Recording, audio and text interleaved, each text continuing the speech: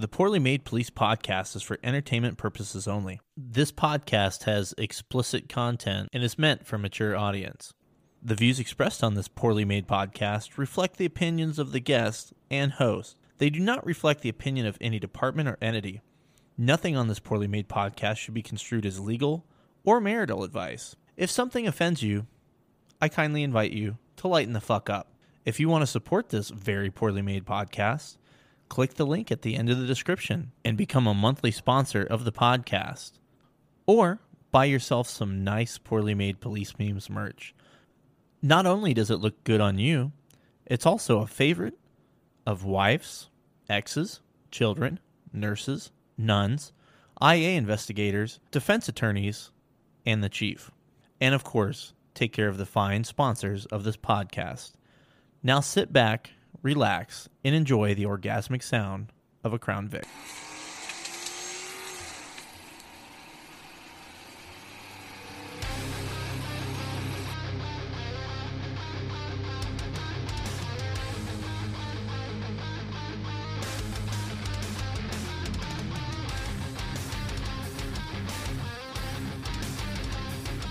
Oh, hey there. Welcome to another cornfield edition of the Very Poorly Made Police Podcast. I am your host, Lenny.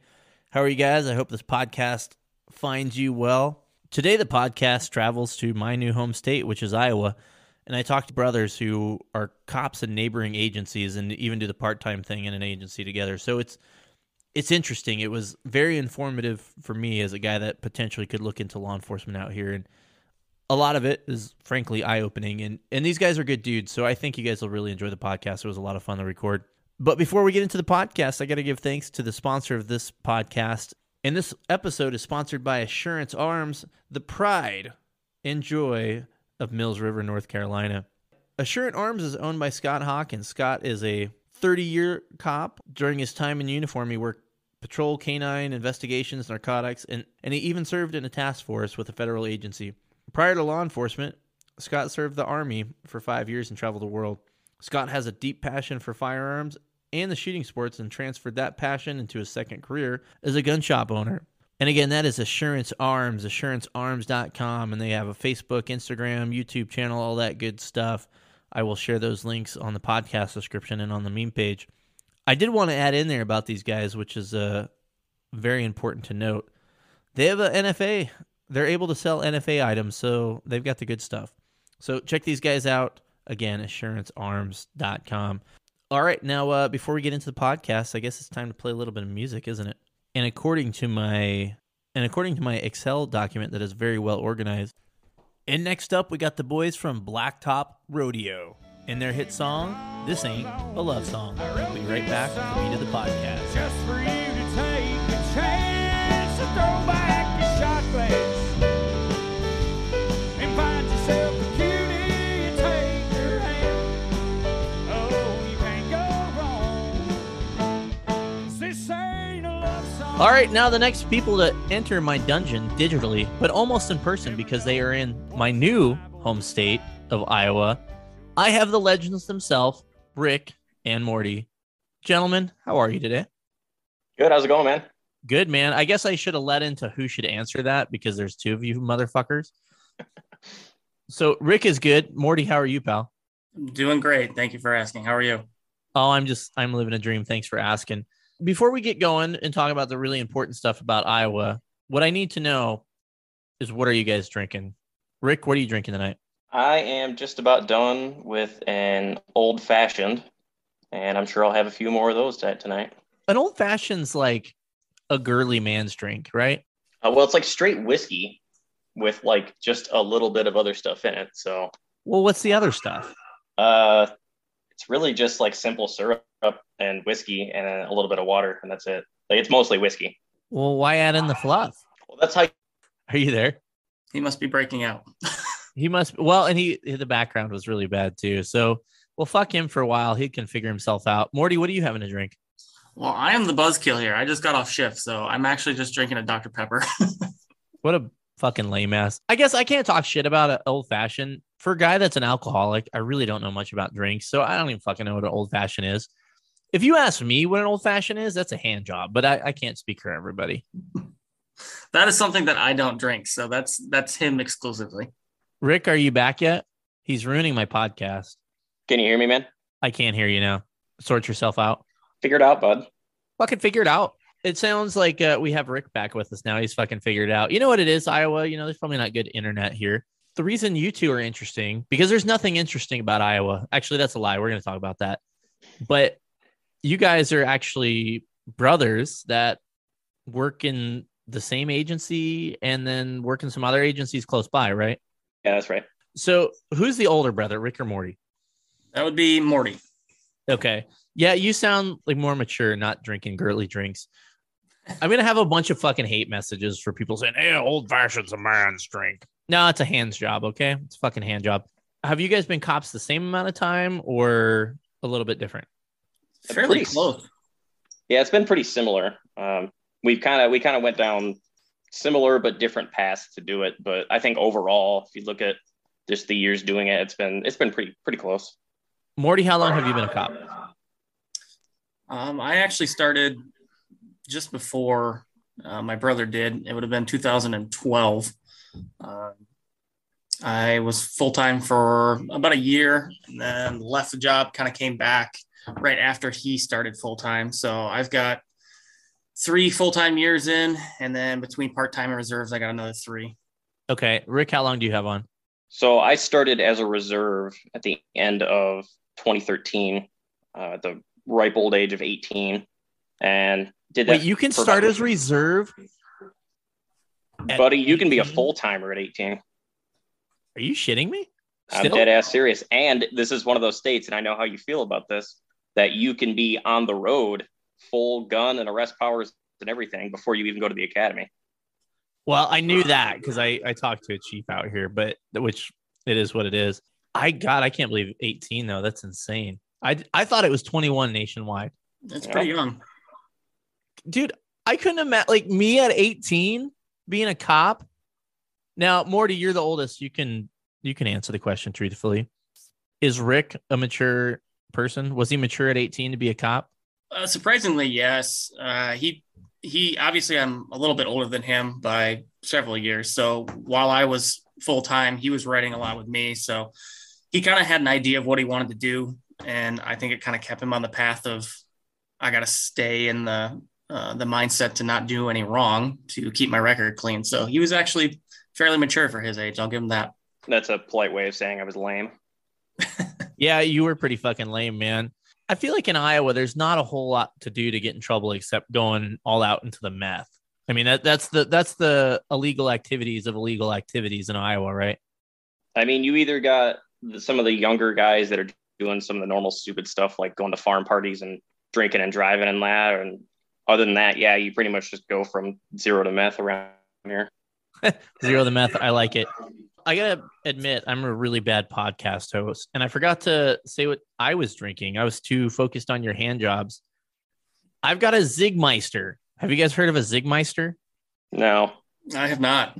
Probably haven't. They're actually out of New Jersey, and I acquired it. I have a bunch of different ones to try, but this one's the Zigmeister Black Lager. It's called the Miner. So I have high hopes for this, man. I hope it's not disappointing. But after I try this beer, I want to talk about Iowa before we get into policing. That's not too bad. That's a good fucking beer. Fantastic. All right, now let's talk about Iowa. That's how you do radio, folks. I'll get to one of the Facebook questions right away because there's a lot of shit talking about Iowa, which is understandable. But basically, a lot of the comments were like, is there actually anything to do in Iowa? And Iowa's the lamest state. I would disagree with that, but I haven't lived here that long.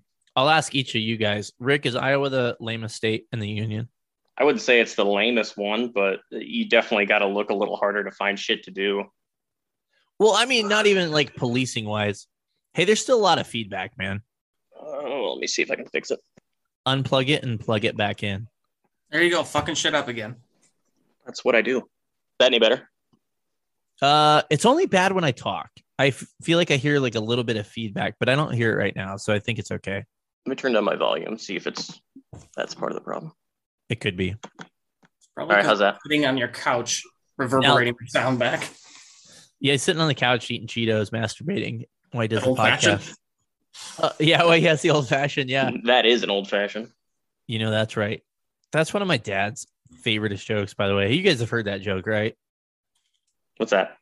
Okay, so the joke is a guy goes to the doctor and says, "Doctor, my dick has turned orange."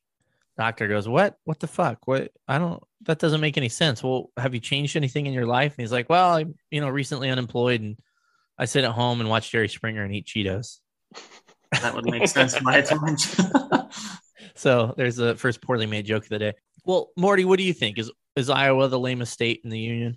I don't think that it is. I've been to several states and seen what they have to offer. And yeah, we may not have a lot of things to do around here, but we do have a few things to give you something to do on the weekends. Granted, pretty much wherever you live, you have a drive to go to those places unless you live in the big city. Yeah, I'm one of those guys. I don't really mind the drive, so that doesn't really bug me. Where I live, there's a few things within like 10, 15 minutes, but otherwise, I got to drive 30 minutes, maybe an hour, hour and a half. It doesn't bug me, but I know some people it really does. But if you live in a big city, if you want to go to the other side of town to do something, you're driving in traffic, you're on the fucking road for an hour anyway. What's the fucking difference? Well, and I think that's an accepted thing just from the Midwest that like you're going to have to drive to go anywhere and do anything interesting. Yeah, I think that's true. Now, where you guys are at, do you guys have a Casey's in your proximity? Yeah. I also have a Casey's in the community that I serve. Yes. Why is Casey's pizza so good? It's because meth heads cook it. I don't know what it is, man, but those meth heads, they know how to cook pizza. Meth and pizza. That's an early front runner for the name of the podcast. Anybody that's been to Casey's, you fucking know the pizza is good, especially when you get it hot and fresh and it's greasy as shit. There's nothing better. Even the stale pizza is not bad. I don't know what it is. I was really surprised when I moved here. People are like, "Oh yeah, you got to go to Casey's. You got to get the pizza." And I was like, "From a fucking gas station?" But it's fucking legit. Oh yeah, it's good stuff. I'm more prone to the breakfast pizza than anything else. I don't really care for the pizza they serve out during the day or your pepperoni or sausage. I'd rather have the breakfast pizza. The breakfast pizza by far and away is the best. And if you have never had breakfast pizza, it's worth a drive to Iowa to go to Casey's and get some breakfast pizza. Especially if you're hungover. It's like 10 times better that way. Well, speaking of gas stations, I actually lived in San Antonio, Texas for a little over a year. So I am well versed in the wonderful gas station that is Buc-ee's. I need to know more about Buc-ee's. I actually have some Buc-ee's socks that my old partner from my old apartment, they moved down to Texas and she sent me out some Buc-ee's socks because I like fun socks. And they are fun socks. They have a beaver on them and everything. That's a good fucking place, man. I can't hype enough. So is a Buc-ee's superior to a Casey's? Yes. I just want to let you guys know that the last podcast I had was John Mattingly from Louisville who got shot. And we're talking about Buc-ee's and Casey's on this podcast. So we got some big shoes to fill. We'll do our best. That's definitely a transition. Yeah. I feel like it got a little real there for the last couple podcasts. So now it needs to be more cheeky and fun shenanigans. I would say for anybody that's not from Iowa, that's never lived in Iowa, it's really not that bad. I mean, there are places where it's pretty flat, but Iowa's not as flat as everybody says. No, there's definitely some good places. Yeah, it depends on where you go. If you go over towards the western side of the state, it's pretty flat, but definitely in the northeast, there's a vast majority of hills and bluffs that are up there, and there's quite a few of them that are pretty tall. Yeah, I don't know. I've found stuff to do and trails and all kinds of stuff. Now, is it Colorado? Am I on the footstep of the Rockies? No, it's not. But there's not communist and there's not bums on the side of the trail and needles everywhere. So I'm going to go ahead and say my trail is just fine. Let's talk about Iowa itself. Iowa, is that a good place? Is it a good place to be a cop? And this is information that I need to know. Rick, we'll start with you. I think it's probably one of the better places to be a cop. I very rarely run into people that are anti-police, and that might be because I stay outside of the big cities for the most part. But it's definitely one of those places where you still got people walking up, shaking your hands, and thanking you for your service, as awkward as that can be.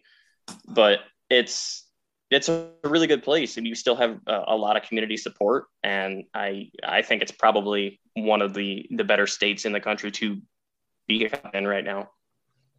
What do you think about that, Morty? I That sounded like a agree. toilet flushing. That was the feedback on your name, so I'm not sure where it was coming from. God, is it really me? That would be embarrassing. I I'm don't here know. blaming you guys. All right, well, let's Um, start over again. So, Morty, what do you have to say about that? oh, I definitely just agree with what my brother said. I think that this state is one of the better states to work in. Predominantly, it's a red state, so that's obviously a bonus for law enforcement.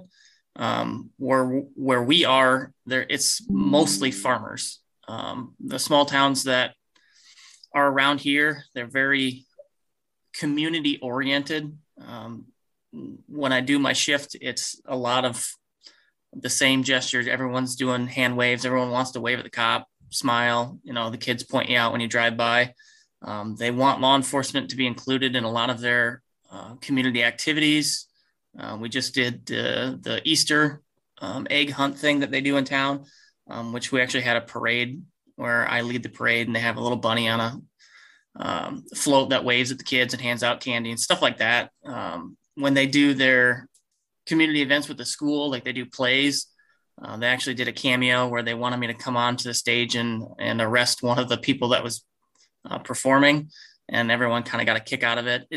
I kind of look at it as classic, like 50s, where you still have that hometown feel where everyone wants to know everyone and they want everyone to be involved. And I think where we are, no matter what we do in law enforcement, we seem to have a lot of support in comparison to a lot of other states, especially the South. My brother and I were just talking about this. Pay wise, we're actually fairly high up there, what we can articulate. There's a lot of departments that pay very well in this state. I think it has to do partly with the governor and her Back the Blue bill. So a lot of the sheriff's offices have gotten substantial raises, which has also trickled down to the city entities because they're trying to be competitive. But if pay wise, I'd say we're definitely up there in one of the top places to work for. I mean, you're not going to be making six figures being a road deputy, but I mean, you can make a decent living around here with the cost of living. And for the most part, everyone's always friendly and always wants to sit and talk to you. If I'm sitting and running radar, I've got people that'll walk up and want to just talk to me about my day or invite me to their kids' graduation. I mean, it's a very close-knit community. Yeah, and that's why I like it out here. And I don't know. There's something about small town living that people trash, but they don't really understand. And I can say this coming from the big city. The big city talks all this thing about community and community involvement. Nobody shows up to big city meetings. No one actually cares about each other in a big city. Nobody knows their neighbors in a big city. That's actually a thing out in the small towns. The small towns that people like to trash. So I don't know. That was a thing for me I really liked. And, because I grew up in a big city and I went to high school in a smaller town, and then I ended up going back to the big city. And I think when you're in high school, you're like, I want to fucking move to the city. You don't realize how good it is to live out in the country.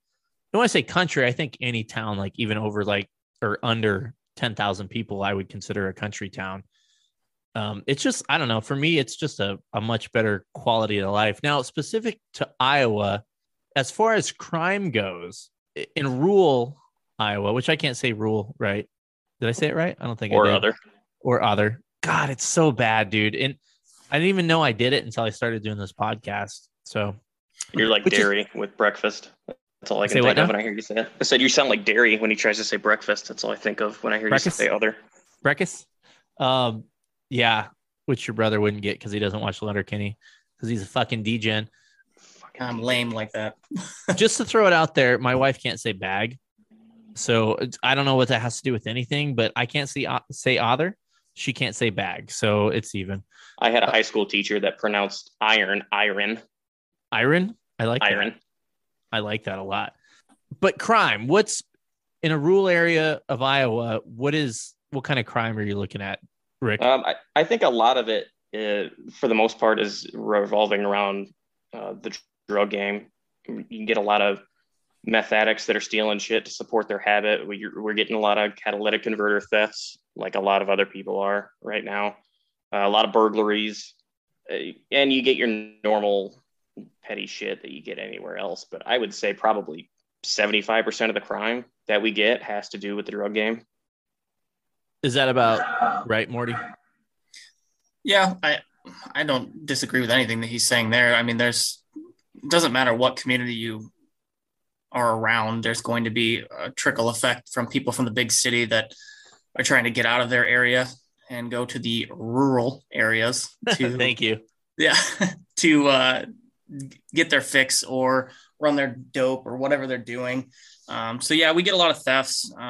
Surprisingly, I've had more like sexual assaults than I kind of anticipated when I took this job, which was kind of surprising. But yeah, it's mostly your petty thefts, a couple of burglaries around here, and then just your generic what you would find in any other community for violations. So, Morty, you have kind of a unique position where you're actually the chief of a small town, right? Yes, I am one of one in the community that I work. Do you have any reserves or anything like that, or that's it? Nope, no reserves, just what you're looking at. We're actually working on a 28E agreement with a community that's about 10 miles away, to give me a little reprieve for time where I'm away, that they're going to assist at least in emergency calls to kind of hold on to them until I either get on scene if I'm out of town or to at least handle some of them for me while I'm off to kind of enjoy my time away. Who's your backup? That would be the local sheriff's office.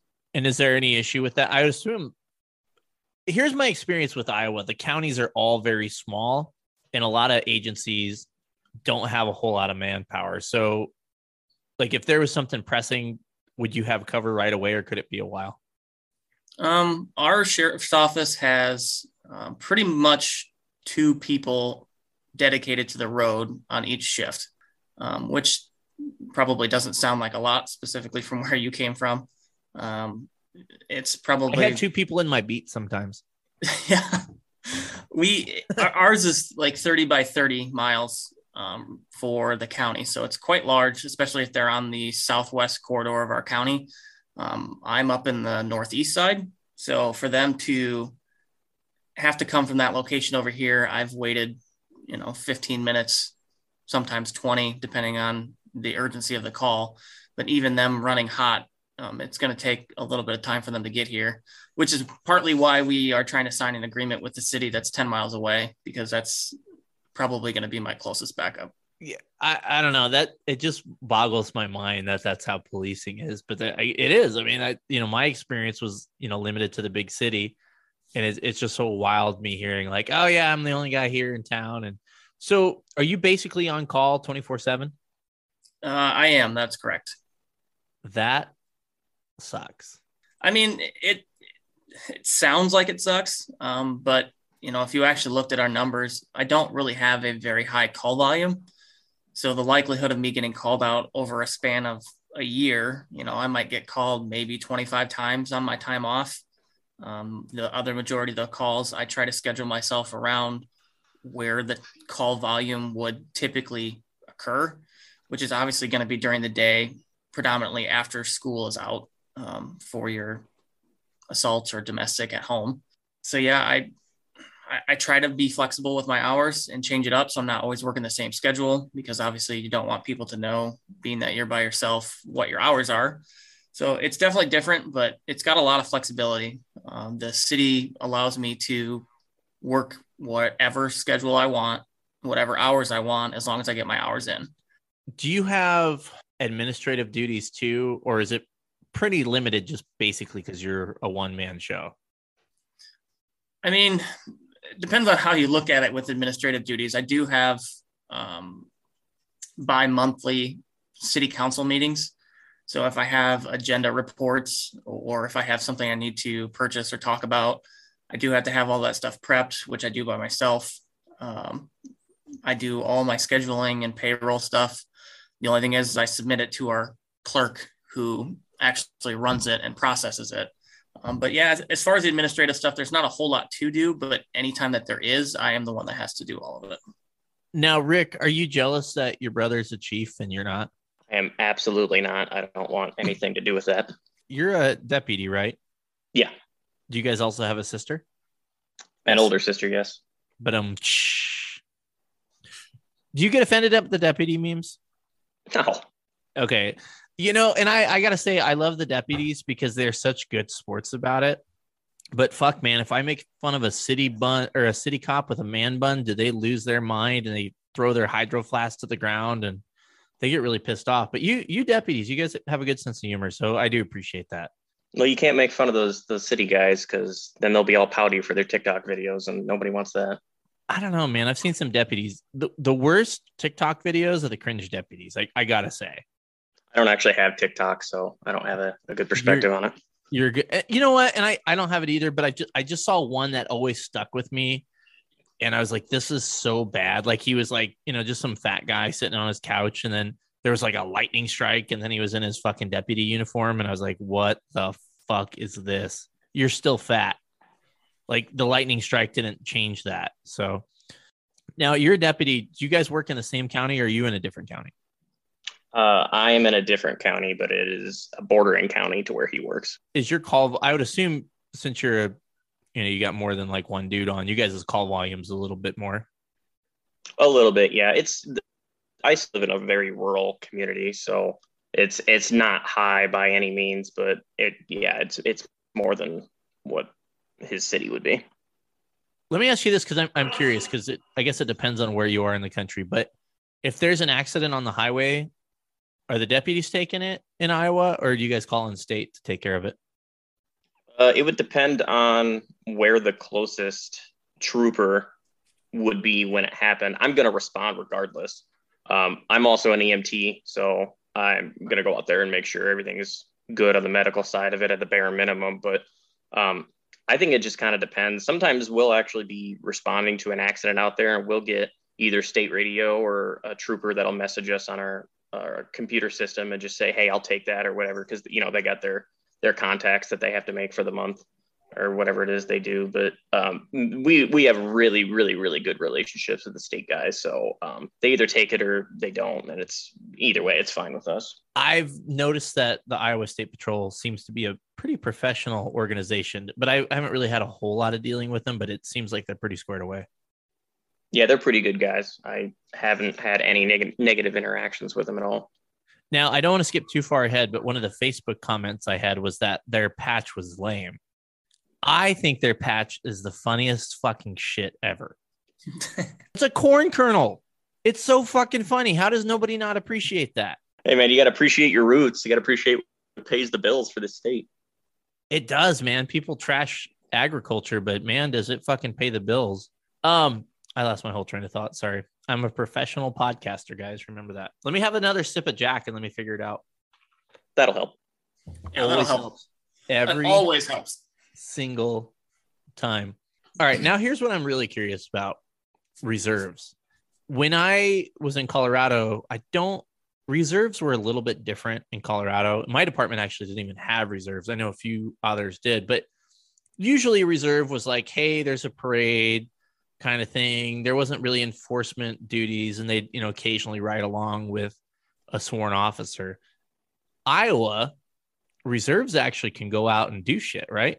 It depends on the department, but yes, statewide that's a rule. There are no differences while you're on duty between a reserve and a full-timer except for doing implied consent with OWIs, but other than that, there's really no differences whatsoever. When I was a reserve, I had full powers, carrying a weapon, going out doing traffic stops. I was working on my own even, which is, now that I look back on it, I really wish I wasn't doing that. But when I was young and enthusiastic. I'm still blown away with the whole 18 thing. So you still to this day, you can be a cop, a sworn cop at 18? Yes. Like no shit? Yep. That blows me away. Now, the reserves, do they have to go through a full academy like a sworn cop, or how does that work?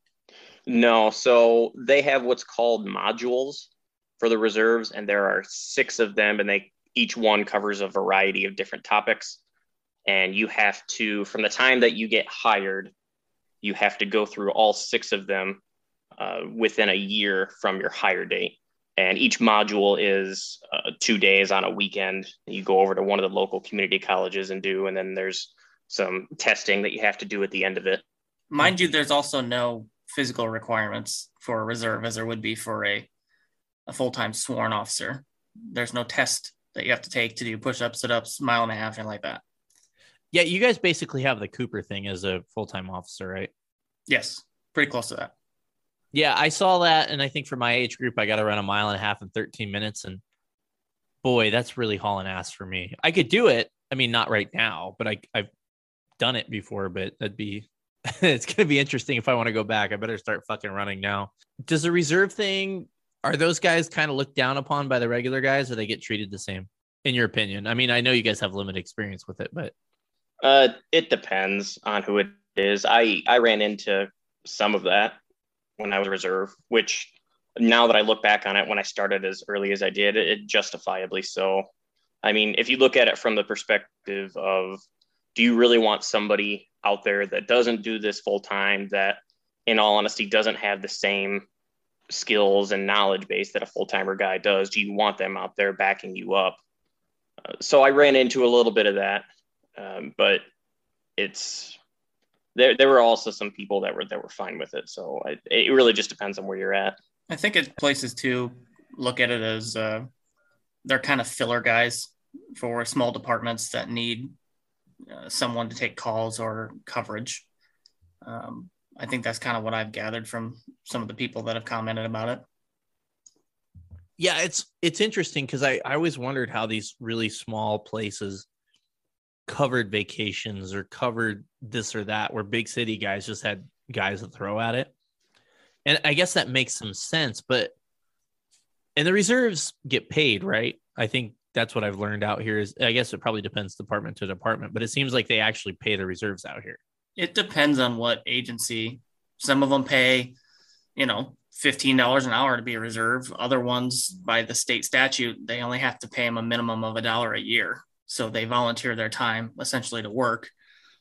Some of those departments that don't pay them anything will pay for their equipment to be suited to do the job. Other departments that have low funding require them to buy their own equipment. So yeah, it's definitely something that's different when you look at it from, do you want to get into law enforcement? Well, if you're going to be a reserve, just be ready to pay not only for your modules, because most places aren't going to pay for your modules to get certified. Most of them won't pay for anything other than the uniform. So you have to spit the money out in order to have everything you need for the daily task. Yeah, when I was doing it, the place I was at, I did not get paid for it. I had to buy all of my own equipment. I had to pay for my modules. I did everything myself, but it was a thing that you looked at it where they knew I was trying to go in full time. So it was kind of a question of, well, how dedicated are you? Are you willing to do all this? Are you willing to pay out of your own pocket to show that you're really serious about this? So the reserve thing is very strange to me because I don't know that you can learn how to be a cop after. Are the modules like a video, or what are the modules? No, it's an in-person class that's taught by full-time. The reserve thing to me just kind of seems like you guys were saying it was basically a way to like fill in a little bit of spots. But God, I would think there could be some liability if, one of these guys, especially a young guy or somebody that doesn't have prior police experience, is out there on the road and has only been, to police class like a couple times. That could be problematic. Well, I mean, I know some bigger agencies, they don't allow the reserves to be by themselves. So there is some form of liability. It depends on each agency's attorney, whether it's a county attorney or a city attorney. They kind of look at the liability and what they're willing to risk. And a smaller agency with a reserve is probably going to be more lax and allow that person to have more powers to work solo or to do more traffic or answer calls. Whereas a larger entity might say, well, yeah, we would want you to do maybe just traffic and then leave the calls to the road deputies or the other officers to take the calls and you just go do traffic or, something similar to that. That's kind of how I think some of the departments run. But in the rural area that we are, most of the deputies that I've worked with who are reserves, or even some of the city officers who are reserves, they're pretty much doing everything. There's really an unrestricted dynamic out there for them to do the job, with the exception of implied consent. But that's why they also have other officers that work with them to kind of help pick up the areas where they're not allowed to do certain work. I know I talked to the guy from, I'm going to, another word I can't say, Massachusetts. I talked to my old buddy over there, and he was saying how the beach communities out there, they swell with people. And so during the summer, they bring in all these reserves, and that's how they can handle things, because they don't need all those guys in the winter months, but they need extra people then. So it's interesting hearing these different dynamics of how basically police departments make it. I did want to transition a little bit over to you guys, because we haven't talked a whole lot about you guys. So I don't know who the first person to start with is. So you guys help me out with that. But what was kind of the path towards law enforcement, or why policing? Why did you guys choose policing? All right, Rick. Yes, Morty. You go ahead. Well, you got into it first, so why don't you start and then I'll go. Okay. Well, mine's, I don't want to say it's cliche, but I guess I picked law enforcement at a very young age. Kind of bringing in my family to this, my mom said that the only time she could ever keep me to sit still when I was a little kid was to either put wrestling on TV or cops. And then I would sit in front of the TV and cross my legs and just sit there and stare at the TV, mesmerized. So I think from a young age, I was kind of hooked on watching cops and watching how it went. And I grew up in a small town, and the local officer that worked here, he gave me a ride in his patrol car when I was 9, and, did the whole lights and siren thing. And ever since then, I guess I always had it in my brain that this is the only thing I ever wanted to do. I know you get the typical, I want to help people, or I want to make a difference or save lives. I just did it because it's all I ever really remember knowing what I wanted to do for a career. And I had tried other careers, and they just didn't fulfill that need or want that I had. So when I finally got into this full time, I really do love the job. I keep coming every day because I enjoy what I do. It's not necessarily, trying to save lives every day or make a difference and have that, stigma about what everybody thinks law enforcement is. I just genuinely love coming to work every day, being able to choose what I do because of where I work. I can pick and choose what I do throughout the day. If I feel like running a lot of traffic, I can do traffic stops all day long.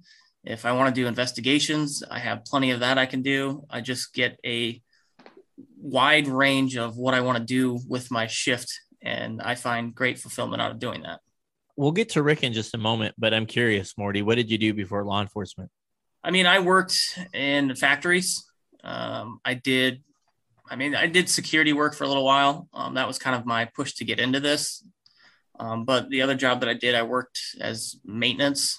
I did painting and fixing things at a retirement home for several years, like mowing and taking care of the lawns and stuff. But the old ladies' lawns or the actual lawn? It was that was the lowest I've ever gone on the podcast. I apologize. No, that's all right. I never really got fulfillment out of that stuff. So I just, even when I worked there, when I was outside, I'd always see a cop drive by and I'd be like, man, I'm just doing the wrong thing. And it just gave me the drive to go back to school, get my degree, and then start applying. Do agencies look at degrees pretty heavily here, or did it matter? Not anymore. Not with the shortage of policing. I feel like they're not looking at this as heavily. Maybe if you're looking for advancement for promotional side of it, you're going to look at probably their education level. But as far as high as you can't go any higher, you've already promoted. You've promoted all the way. Me personally, I'm just talking as a general spectrum. If I went to a bigger agency, I think just having the degree that I have, I don't have a 4-year. So I think that might hinder advancement, because I know certain places that have restrictions. You have to have a 4-year in order to be a captain, or, even to be a lieutenant, you have to have a 4-year. So, sometimes you have to be mindful of that depending on the agency. But overall, I really don't think right now that having a degree is going to hinder you one way or another. It may help, especially if you have some agencies that have more of the old school guys in there that are still brass. They're going to look at that. But the shortage that we're having right now and the agencies that are all hiring, I really don't think they're looking at that too heavily. Yeah, I don't want to go too far into the college thing because I'm hammered and I'll piss people off, but college is stupid. Just saying. Depending on what you're going for. But I do not disagree. Yeah. Now, Rick, what about you, buddy? What got you into law enforcement? Well, I started riding with Morty after he got his first law enforcement job. I was fresh out of high school. at that point and really just didn't know a whole lot about what I was going to do, and started writing with him and liked it a whole lot. Liked what I was seeing. I liked what the job actually was and all the different paths that you could go down on it. And I think ultimately for me, what drove me to a public service career is being able to just go to sleep at night knowing that what I do actually matters. Like the thought of working in an office or sitting in a cubicle all day, there's no way. There's absolutely no way I could do that. So I knew I wanted to do something where I could actually be happy about what I did at the end of the day. So I was looking at public service pretty heavily, and I am heterosexual, which means I was not going to be a firefighter. So that was out. Classic. Joking, hose draggers. You're Anyway. canceled, buddy. It's over. You can't make a joke. That's your because podcast. Somebody could make it offensive and it could hurt their feelings instead of clicking and moving on. But Wow. you're canceled, buddy. Whatever. But yeah, I wanted to do something in public service. Medical stuff always interested me too. So that's why after I got hired on full time, I got my EMT. But yeah, I just wanted to do something that I could really be proud of. And seeing my brother doing it and seeing how much fun he had with it, that's kind of what drove me to it. Another weird thing about Iowa is there's a lot of people that have full-time jobs, but then they also work part-time at other agencies, right? Yeah. I mean, I don't know if a lot, but yeah, there's some that do that. Now, Like us. yeah, that's what I was fucking hitting at. You made me sound like I was an asshole making something out. You're like, yeah, I guess so. Maybe, but we do it. You I fucking was dick. I was trying to lead you into it, but whatever, man. So you guys still work part-time together at a different agency, right? Yep. Do you guys ever work the same shift together? No, I mean, only when I started part-time, the chief over there kind of had him show me around, show me the ropes of the community. I unofficially FTO'd him for it. Yeah, which I thought was kind of ironic, but Don't no, you think? typically we don't work together typically unless it's like the town festival, and then we're all just kind of meshed together, wandering around. Do you guys ever get confused and like wear the wrong uniform to work? I have not done that yet. No, I am waiting for the day I call out the wrong number on the radio, though. I'm waiting for that as well. I have not done that, but that does linger in the back of my mind, where I say Now- the wrong county name before my number. So you guys go to this other agency. More, did you ever go like, well, hey, look, I know I'm only a part-time officer here, but I'm a fucking chief somewhere else, so I hold some fucking standing here. No, I mean, I don't do it. I'm not looking at it as a power trip. I don't really care. I mean, I'm an officer, and people still in town, like, they don't call me chief. They call me officer. Wait, The you don't school- correct them? You don't immediately correct them and say, hold on, Farmer Bill. It's fucking chief to you, motherfucker. No, I don't. I mean, it's obviously it's a professional thing. Like at the school where I, patrol around, a lot of the citizens work in the community school district. So like our mayor works there as a sub. So I don't want to say anything that's going to be perceived the wrong way. And then he has to hear about it, or the principal goes to him and be like, hey, why is he having an attitude with me? But I really don't care. Like, I get called officer all the time, being the chief, but I'm the chief of myself. Like, I don't really see the privilege there. you whether you're an officer or a chief, if you're by yourself, you're by yourself. It doesn't really matter what they call me, as long as they still understand that I'm enforcing the laws and they adhere to it. Then I don't care. Now, Rick, your brother seems very humble, but is he just playing it off because he's on the podcast? Does he like call you up and say, oh my God, they called me officer. Do you know how much work I put in to be the chief? I get that call almost daily. You fucking Blue Falcon. I know he doesn't. You're a piece of shit for selling out your brother like that. I laughed at my own joke and I lost my thought. And I don't even have the fucking. Take another sip, buddy. I pre-gamed it a little too hard, boys. I'm calling myself out here. It's been a long week. And I was really excited to talk to some guys from Iowa, and I drank way too much before I started recording. So I apologize. Well, I mean, most people probably think Iowa has nothing to do but to drink on the weekends. So, I mean, with that stigma, you're holding true. Most people would be right in saying that.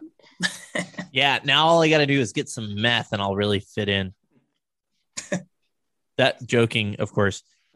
Easy there. I mean, that's the drug of choice out here, though, right? Like meth for the most part. Oh, Weed, I predominantly. think. Well, that or weed. Weed's pretty high. I don't even think I would count weed as a drug at this point. Who gives a shit? Is I Iowa don't weed disagree. still illegal here, right? Correct. Okay. Do you guys think it'll be legalized anytime soon or no? Yes. Oh yeah. I honestly, I don't know with our governor right now that she would want to pass that bill. I think maybe personally she wouldn't want to, but I do think from the federal side of it, it's in the works. I don't see why it wouldn't be passed. I I can't don't believe have it's a taken problem this with it. long, to be honest with you. I've said the same thing to Rick when we talked about this. Like, I'm surprised it's gone this long. I see it coming soon. I don't really care. Like, if they want to legalize it, okay, whatever. Like, same thing when they raised the tobacco age from 18 to 21. What was that, Rick? Like a year ago? Yeah. Yeah, like whatever they want the laws to be, that's fine. Like, I don't care. I don't dabble in it. Never tried it, never will. I don't really care. Change whatever they want. Yeah, I didn't realize, and I guess I haven't really paid that much attention, but the cigarette age. I mean, I think smoking generally, not to sound like a square, is dumb. I get why people do it. I mean, I like a cigar every once in a while. It's a nasty habit. It, burns out your lungs. But hey, I mean, I fucking eat like a fucking piece of shit and I'm a big fat tub of lard. So I can't really say anything because I'm not exactly the pinnacle of health either. But it's crazy. You can go fight and die in a war. Can't have a fucking beer. You can't have a cigarette. Incredible. Yeah. I mean, it's the same thing with weed, I think, where some guys that I know in law enforcement it doesn't matter how much they catch you with, they're going to bust you. And then you've got other guys that are like, whatever, I'm just going to PTA you and you can show up in court and deal with it then. Like, I'm not going to arrest you, just dump it out or whatever. They confiscate it. But yeah, with the tobacco thing, like, I mean, I get it. I know they're having their studies about brain growth and development, and they're trying to make it so that the chemicals are not adversely affecting younger adults. But I mean, if that's what they want to do, I mean, I'm just a little peon. Like, whatever I say doesn't necessarily matter. I don't think my vote's going to change anything. So if they're going to change it, they're going to change Your it. vote should matter. Yeah, you're fucking chief, man. Don't sell yourself short. You worked really hard for that position. And I'm in a town that no one knows how to pronounce and no one knows exists. So Oh I'm yeah, not I gonna get pronounced very it far. 5 times wrong already. And that's what I mean. I don't even know if the governor of our state even knows that this town exists. It's really interesting to me. So I grew up in a small community. Well, I went to high school in a small community in Colorado, and then I moved back to the I-25 corridor, so to speak. Colorado, as far as small towns go, once you get to the Eastern Plains or the Western Slope, there's like a little town, maybe like every 20 miles, 30 miles sometimes. But out here in the Midwest, holy fuck, there's a little town fucking everywhere. There's little towns All over. everywhere. It's incredible, man. They're everywhere. Which I always thought, none of these places are going to have their own police departments. Apparently yours does, but a lot of these little towns, less than 1,000 people, there's probably not a need for a police department. But I could see as a sheriff's office, that's responsible in policing all these little itty bitty towns, that could probably be problematic to get, all over the county to these little bitty map dots. Well, I mean, you're seeing a change in law enforcement, especially with COVID too. But what you're seeing in law enforcement is actually a lot of these small towns used to have police departments back in the day. And I'm talking like 50s, 60s, and 70s. But today they're non-existent. They're becoming dissolved and going into the sheriff's office's coverage. So they're contracted communities, and the sheriff's office has to cover it. And Rick is very familiar with this because that's pretty much his entire county is contracted small communities. Well, and that's the difference between some of these small places that you have in the counties and some of the bigger ones, because you have 2 options when you're going with coverage from the sheriff's office. You can either contract for a certain amount of hours, which is what we get for our medium-ish, and I say medium in a relative sense, size towns around here. And then you have the towns that we have that do what we call drive-through service, which essentially means you don't have to be here unless there's a call. So we just don't really, in all honesty, spend a whole lot of time up there because there's no reason for it. We usually spend more of our time in the towns that we have to do, depending on the size of the town. We have two in our county that one of them you have to do 80 hours a month, and the other one you have to do 240 hours a month. So, I mean, that's where we're going to be spending most of our time. Now, if you get called for a call for service out in one of those towns, does that count towards your hours, or does that have to be independent hours of just driving through? No, the calls for service count. They're pretty relaxed about what counts for the hours out there. It can be a call for service. It could be the whole time. Like if we get an arrest there, the entire time from the time we get the call to the time we finish writing the report is all hours. And if you come in the next day and you're working on the report again in the office, that still counts for the hours, even though you're not in the town. Now, as a deputy in a smaller, I assume a smaller county, smaller agency, you're not getting calls for service usually out on like a farm or something like that. Like it's usually in the little map dots, right? Well, it kind of depends. I just got a call for service last week or the week before for a burglary to hog confinement in the middle of bumfuck nowhere out here. The guy kept a gun in there to help put down hogs when they're injured or whatever. And he came in, he's, oh, somebody stole my gun. That's all reported to the sheriff's office. So I had to go out there and deal with that. Dude, that gun's been missing for 5 years. Oh, 100%. He misplaced it like 5 years ago. And he's like, oh shit, where's that gun? And he's going to find it. And he'd be like, ooh, that's embarrassing. I can't tell him I found it. Probably. I always wondered what my counterparts out in the country were doing, because big city, man, there's always shit to do. I mean, do you ever find yourselves like super bored out there? Is there just enough stuff to make the shift go by? You can get into whatever you want to out here, as much or as little as you want. If you want to sit in a parking lot and not do anything, you're probably going to be okay doing that. If you want to sit on the highway, for me anyway, being a deputy, and see what you can see out there, there's always something you're going to be able to find. The traffic slows down a little at night, but you're still going to be able to find stuff if you're looking hard enough. Obviously, what you're going to find out there is, people with cattle trailers with unregistered cows, right? Yeah, that's like 75% of my call volume. One of the things that you said to me when you sent the little message saying that you and your brother wanted to come on is you guys talked about you guys used to work at the same agency, a different agency, and you guys used to bomb around in a Crown Vic. Tell me about that. We worked for, it was another small town agency. But basically, while my brother was spending time riding with me, the shifts that I worked was about twice a week. I would work kind of like a power night, basically, and we would drive around the 09 Crown Vic, and it was like wintertime, so we just had a ball just driving around. We were listening to whatever we wanted to listen to, Christmas music or rocking out to music, and just beating the hell, listen to that classic sound of a Crown Vic. Now, I got to call you out on some shit real quick. But before we do that, was Rick a cop at that point? No, he was in the process of getting hired on as a reserve. Okay. Now, Morty, I do have to give you some shit, because when I sent you a message, I was just, touching base with you before we started the podcast. You said, hey, I got this great sound of a Crown Vic. And it sounds a lot better than your intro. That may or may not have been what you said. I was deeply offended by that. First off, for those that don't know, the intro Crown Vic on this podcast is actually my car that I recorded with my cell phone, and it's very poorly made. And I would never taint my podcast with anything that is well made. So I'm deeply offended that you would even try. Well, I thought I'd give it a shot. It did sound good, though. I wonder if I could play it on the podcast right now, just so we could get our Crown Vic rocks off. Let me see if I can do that. While you're doing that, Rick, why don't you go ahead and let him know about the time you almost killed both of us in that car? Well, you're Rick, but okay. Don't get it confused. You're just kind of fucking things up for us today, aren't you? Well, he's not the only one who's drinking, so.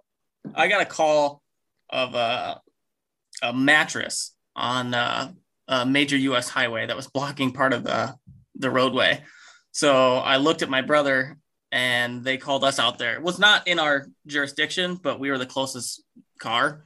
So they called us to go out there. And I kind of looked at him, and I'm like, all right, let's go. Let's go balls to the wall. So we turned the lights on and started driving out there. And at the time, there was a road construction that blocked off the major entrance and exit ramp to that US highway. So we had to take a back road, which I was very unfamiliar with, given that it was outside of our jurisdiction. I just never drove out there. And it was a tight S curve that had no guardrails, and it was an overpass to the major highway. And we took it at a high rate of speed. And that Crown Vic gets a little loose when you go around a curve a little tight and a little fast, and definitely puckered the old butthole that day. Did it sound a little something like this?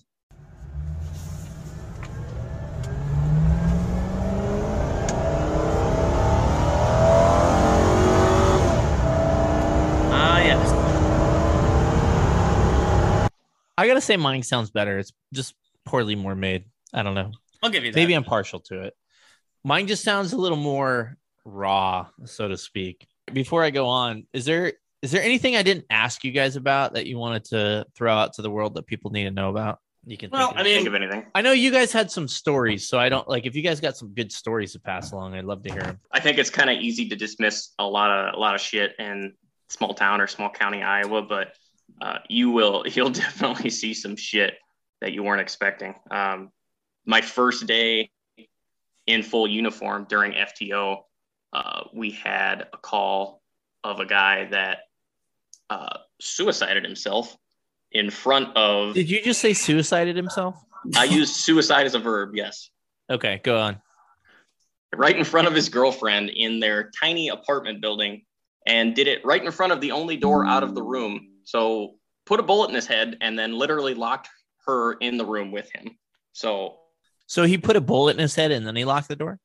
He put a bullet in his head and his corpse blocked the door so that she could not open it. I just wanted to clarify it. That is kind of awkward, I would say. Well, my FTO, God bless her, she, instead of sending the boot in first, which I'm still surprised she didn't, she climbed in the window to go first and managed to fall right into an end table that had a bunch of liquid wax from a candle warmer on it, destroyed the table, and got covered in wax. And yeah, I felt bad for her. That is amazing. I wonder why it's doing that. It's so weird because now I'm getting it really bad again. Did it stop for a while after we disconnected? Yeah, it did. It stopped for a while. Is it the Cheetos? It might be. Must be the Cheetos. And it's still not doing it. I guess I could tell you, from my perspective, I got out of the academy, and when I started here within the first year, and mind you, this is a very, very small county, very small city that I work for, in proportion to the rest of probably the U.S. But we had about 5 chases in that first year. I've probably drawn my weapon about a half dozen times or more now, probably close to a dozen now. We've had some standoffs and some other instances. Did you just say you drew your weapon a dozen times? Yeah, probably about a dozen already. You have your felony stops for your car chases. We've had some standoffs. I've had that people that try to flee. I'm honestly surprised how many times I've done it, because you hear about these guys in the academy. They're like, I've been doing this for 35 years. I've never drawn my weapon. And oh man, that's insane. Within the first year, yeah, I probably drew my weapon probably like 8 times. And then up to this point, it's probably at 12 now.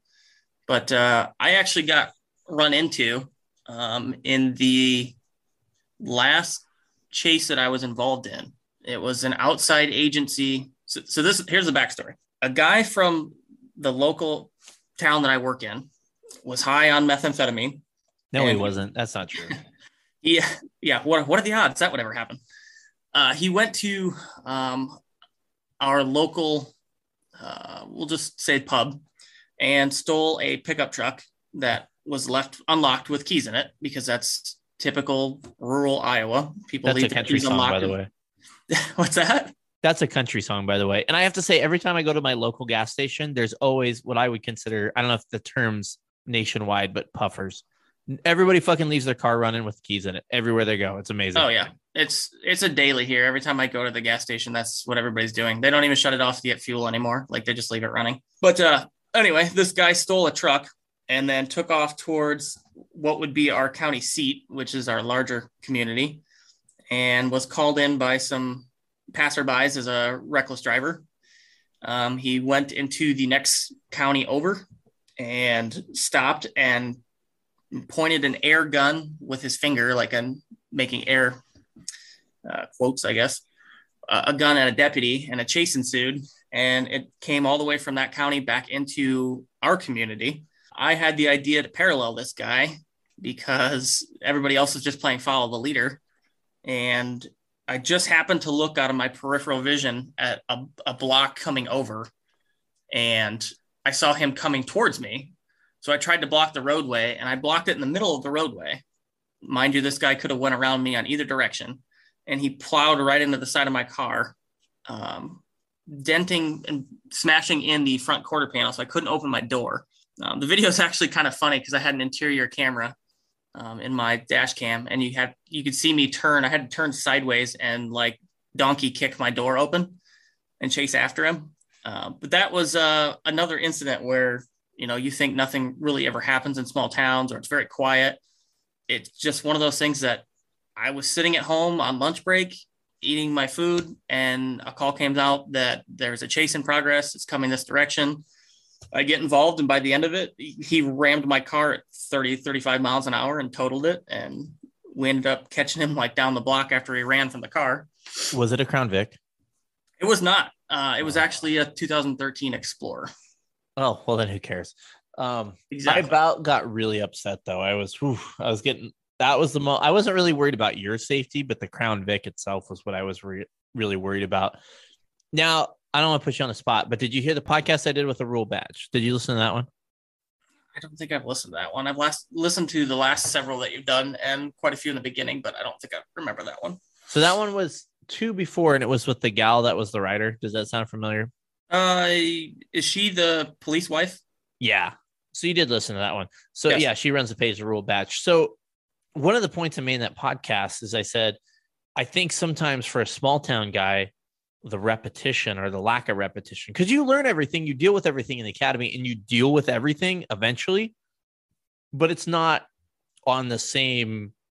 I don't want to say it's not on the same level, because I would argue that dealing with people out in the country with guns is way dangerous because they know how to actually shoot a gun. These are people that have been out in the range. They know how to shoot. Not to say, you're not going to deal with that in the city, but I'm just going to tell you for a fact, dudes fucking shoot guns with their hands sideways. That's not like something out of a movie. Like I've seen it. It's incredible. But in a big city, you get the repetitions. You said you pulled your gun a dozen times. It was a slow week in my agency if you didn't have your gun out a dozen times during a week, a month. Mm-hmm. You know what I mean? So do you guys ever, I'm going to try not to put you on a spot, but sometimes you ever worry about getting rusty, or it just kind of is what it is? It's like muscle memory type stuff. I mean, it depends on what it is. We haven't had a chase that I've been involved in for over a year probably now. So, I mean, it's not that I'm rusty, because the ones that we've had, I've had several. So I feel like I'm, still in fair mindset to deal with it the proper way. But there's a lot of times where you just don't have a whole lot going on in small towns. So, like I said, I've dealt with sexual assaults. I've dealt with pretty much anything you can think of. I've dealt with it at one point or another. But yeah, there's definitely times where, hey, it's been a year and a half since I've had a sexual assault. Like, I got to go back to my old warrant format to remember how to fill out this warrant the right way, or, go back to my interview that I did with somebody and write down the questions that I asked him, because I don't remember all the questions I wanted to ask to make sure I got the proper documentation on everything. So it's not that I feel rusty. It's just when you don't deal with everything that a bigger agency might deal with on a weekly basis. I mean, there's definitely room where you're like, oh, hey, I forgot. I probably should have done this, or I should have done that, because you just don't deal with it very often. But I do applaud our sheriff's office here, because not only do they help me when I'm off duty or take vacation, they help cover for me, but they also are very active in giving me assistance when I have cases that I'm not really sure which direction or which path I want to take. They'll sit down with me and go over what I have. And kudos to our investigator for the sheriff's office, because he's the one I usually lean on if I have questions. I'm like, hey, this is where I'm at. I'm kind of stuck. Like, what do you suggest? And he'll give me the guidance that I feel that I needed and point me in the direction I need to go forward or to get this case solved, because I'm just at a slump where I'm like, I've never really dealt with this before. And that's even as recent as, a couple months ago. I had an incident with something that I had to work on. And I was like, I just don't know who to call or where do I want to start? And he's like, well, I would just, go this route, call this guy. He'll give you the information you need. He can get you in touch with DCI. That's just a huge resource that I have at my disposal to lean on them without having anybody else in my department to share with or to, ask questions to. And my brother's another one. He's really good on case law, and he's really good on keeping up with what law enforcement keeps changing year after year. So if I have questions on something, I'll ask him, and we sit down and we talk about it and shoot ideas, and we kind of build an idea of where we should go. And I know he does the same thing for me when it comes to like warrants, because he works for a bigger agency, but there's different warrants that I've done that he's not done before. And he'll call me and be like, hey, how did you get this? Or who did you call? Or what did you do to fill this out properly? And we'll send back and forth some, blank spreadsheets of step by step. This is what you need to fill out. This is how it needs to be formatted. And this is what needs to be included inside that paragraph in order to get everything you need in that warrant signed by the judge. So I just look at leaning on everybody else around here, either in other agencies, big or small, to help me get the answers that I need if I'm stuck on something. But, I feel like I'm well-versed now with dealing with a lot of different cases and calls that I'm pretty confident in being able to handle either a call or even a case entirely from start to finish on my own because of having those help individuals that would help me do that. Now, the acronym DCI, what does that stand for? That's a Department of Criminal Investigation. That's the state agency. That would be the ones that would investigate like an officer shooting or a major case, rely on them to help us with information, because they've got all of the, they're a huge asset to any agency, really. When it comes to shootings, they've got all the documents that you need. They can point you in the right direction. They've got contact information. But yeah, that's our big state agency that does a lot of our investigations. Okay. Yeah. And that was my understanding, is a lot of these real small agencies that don't have, all the specialty units, they really rely on these.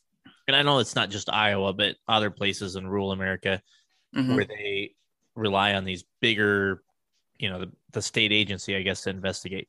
And I think most states have an agency like that. I know like Colorado had CBI, Colorado Bureau of Investigations. Now, Rick, since we've been ignoring you for a while, what was your take on all that? Well, I think part of being a member of a smaller agency in a smaller state, I think you take on a bigger responsibility. And I know you guys have talked about that before on the podcast, where we do everything. I don't have investigator in my sheriff's office. Kudos to my department, though. We have a hell of a roster of people that we all help each other. If it's not one of those you catch it, you clean it type of things, yeah, you're going to be lead on it if you caught it, but everybody's going to help everybody else out.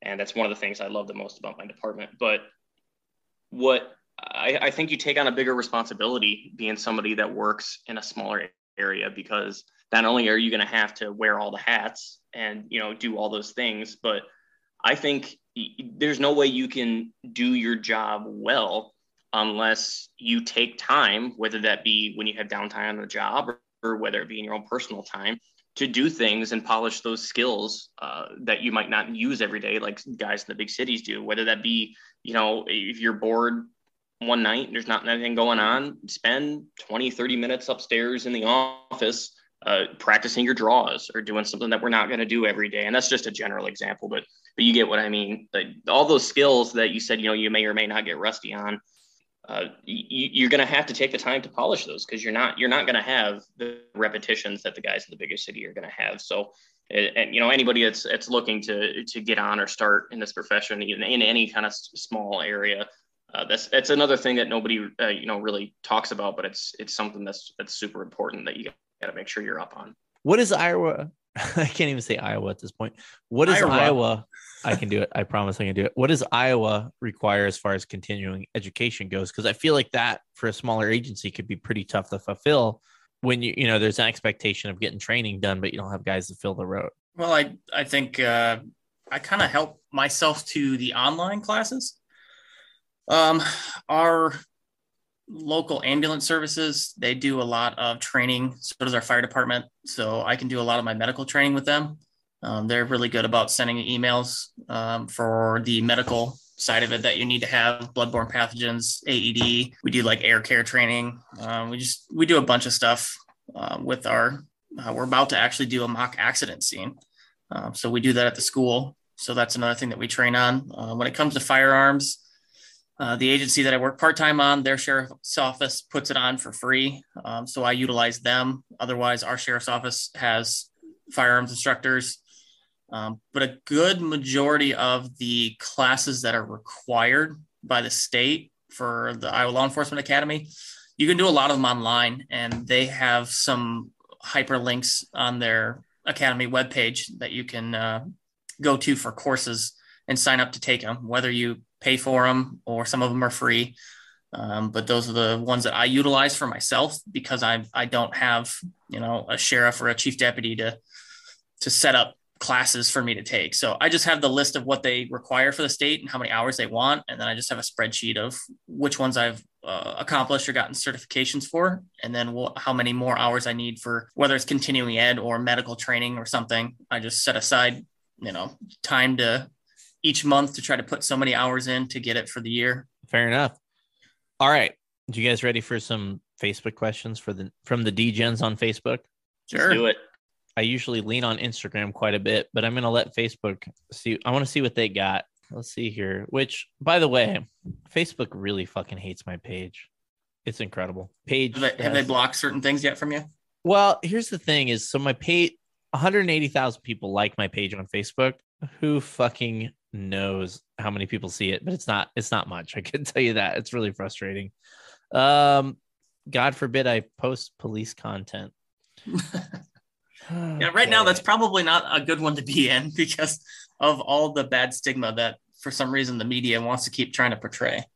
Yeah, and I'm drunk and I can't get to my homepage, but I asked somebody about that I know that's on the Trump thing, the truth one, and they're like, it's okay. Man, I have so many fucking different things. By the way, for those that are interested, I started doing the YouTube videos again. I don't know if at the time this episode comes out, if I'll have a new one. I was going to do one tonight, and it might be a good time to do it because I'm hammered. So if you want some really shitty content on YouTube, that's coming for you. Oh my God, there's a lot of comments on here. When I first restarted recording, there was like 10, and now there's 71. So I don't think we're going to get to all 71 questions, but there were some good ones on here. I'm going to kind of go back and forth, but if you guys have a good answer, feel free to pipe in. What's the highest number of cows you've seen on a Cows on the Roadway call? Oh, that's all you, Rick. I think 5 at the moment, but I've heard stories of many, many more. That's just rural life for you, man. I mean, the deputy, you're almost required to have a 10-gallon hat in the hatch of your SUV or car, right? Yeah, that's standard issue. And I forgot I was going to talk about this earlier, but I feel like what I would have a hard time getting into is, obviously if I get back into law enforcement, it's going to be a rural community. I'm very used to high speed stuff. And I think, people, if I go on a traffic stop, people are going to be like, hey dude, slow down a little bit. It's a little different out here. Even on a call, I think there's just a different way of handling business because it's just a different pace, a different lifestyle, different clientele. But the investigation part where, I would take things as far as I could, but, once it hit a certain point, I'm fucking hands off, man. Fucking send it up to the detectives. It's their fucking problem now. Where I think I would struggle. I don't know if I would struggle because I do like investigating, but it would be a lot different. I think you'd be able to have, if you do a reserve work or something like that, you'd be able to have a deputy that would take over, or city, whatever entity you went with. You're going to have somebody who probably take over for you. So I think that's something you could positively take out of that, is knowing that you might really not have to do any investigations because you're a reserve or part-time. You're only going to be there so often. They're going to have to make a full-time guy take that over. But I mean, as far I'm a as control going, freak, though. I don't think I would like that very much. yeah, but you'll get used to it. It's just like a traffic stop. Like you never want to let your guard down, but it is very different in rural areas of Iowa because most of the people like I pull over are like farmers, or they're going to be people traveling from, another small town to go to work in the big city, which is like a half hour away. Like I don't see a whole lot of activity as far as like crime on stops or narcotics. If I'm going to do that, it's going to be more of your overnight shift to find your narcotics being moved around. So it's definitely different during the day. And I see what you're talking about, like to go from either high stress or high alert to, oh, you're just pulling over, grandma. Like it's definitely different. And especially if you treat her like you're in a big city, she's going to be offended because that's kind of how it is out here. Like people expect the cops Don't to put your hands in your purse, Grandma. Yeah. Like they kind of Hands on your face, Grandma. They kind of expect cops to just be chill with them. And for the most part, most of us are like, that's just our nature. But, mind you, most of us grew up around here. So that's just how we're ingrained. So it's going to take some getting used to, but I think it's, something you can adapt to. This might be my favorite question I have on here, but this is the first good one I've really seen. That's mean. All of them are good. I love all of you. But this question cracks me up. Have you ever had a tornado solve a crime? I have not had a crime where I have not done any investigations where a tornado ripped it apart and just go, oh, I guess this one's solved, or I guess I don't have to worry about this one before. So no, we've been fortunate. We haven't had any. I mean, we've had some pretty strong winds come and knock half the trees in the town over, but no tornadoes. So I have this perception of, I'll tell you guys right now, and I've said it in the podcast, this is probably boring, but I don't give a shit. The storms out here are way more intense than Colorado. Like I can't describe it. It's just the lightning's more intense. The rain's more intense. Just everything about the storms here is more intense. But I've talked to people out here and they've like, yeah, we get tornado warnings all the time. I've lived here for 45 years. I've never actually seen a tornado. Yeah. I mean, it's in an area where you're getting moisture from the Gulf of Mexico that comes up here. You're getting the cold air from the Rockies or from Canada. And when they mix, that's when you get your supercells. Like I'm kind of a nerd when it comes to weather spotting. I obviously could tell that based on the last 30 seconds of conversation, you fucking nerd, but go ahead. I'm kind of a nerd when it comes to that. I always like the big storms and the high winds and hail and everything. It's just fun for me. So I do storm spotting. But yeah, I don't know. I guess to me, the storms aren't that crazy. Like what you might think is like, Jesus, they're freaking severe. Like I'm looking at it like, yeah, it's just a storm. It's just a lot of lightning. Yeah. I'm used to lightning strikes every 2 seconds. It's not that crazy. Well, and that's the wind old is what's joke crazy out here is that a tornado watch means nothing, like just go about your day. But a tornado warning means go outside, crack a bush light, and watch what's going on. That's one thing I don't like about out here is I've found most of the really bad weather so far. And granted, I've only lived out here for, about a year now. Well, not quite, but is the storms, the bad ones all come at night. So you can't see it coming. That's what I don't like. Well, it'll change. The longer you're out here, you'll actually see the stronger storms probably come more towards supper time. Did you just call it supper? I did call it supper. Dinner, supper, whatever. I call it supper. I was in Nebraska for a short time period, and they called lunch supper, which I thought was weird. I call that lunch. Yeah, it's lunch. Is it true that running backwards through a cornfield naked is part of the physical agility test? That depends on who's putting it on. Somebody put in there that there's a stalking charge joke somewhere. I agree that it's pretty good. Yep, that's good. That is good. Have either one of you guys seen the PM Vic out in the wild? I have not. No, I haven't. You guys live a little ways away from me. I don't know if it would make it that far. So I did tell you I have my own Vic though, so I'm pretty proud of that one. I didn't see who answered that. Was that Rick or Morty? That was Morty. So you're like me. You're a weirdo that owns one on your own. Yep. I bought a retired one from an agency that I work part-time for. As soon as they put it out of commission, I was like, yep, I want that. So I bought it. Beautiful. Sometimes I kind of want a newer one, but then I'm like, I'll just fix up the one I have. I don't know. I'm on the fence. It doesn't really have that many miles on it though, so I don't want to like. I think the engine's good, but it does need some work. How many corn-related offenses are there? This is all about corn. Well, of course, it's all about corn. What did you expect? I don't think I've.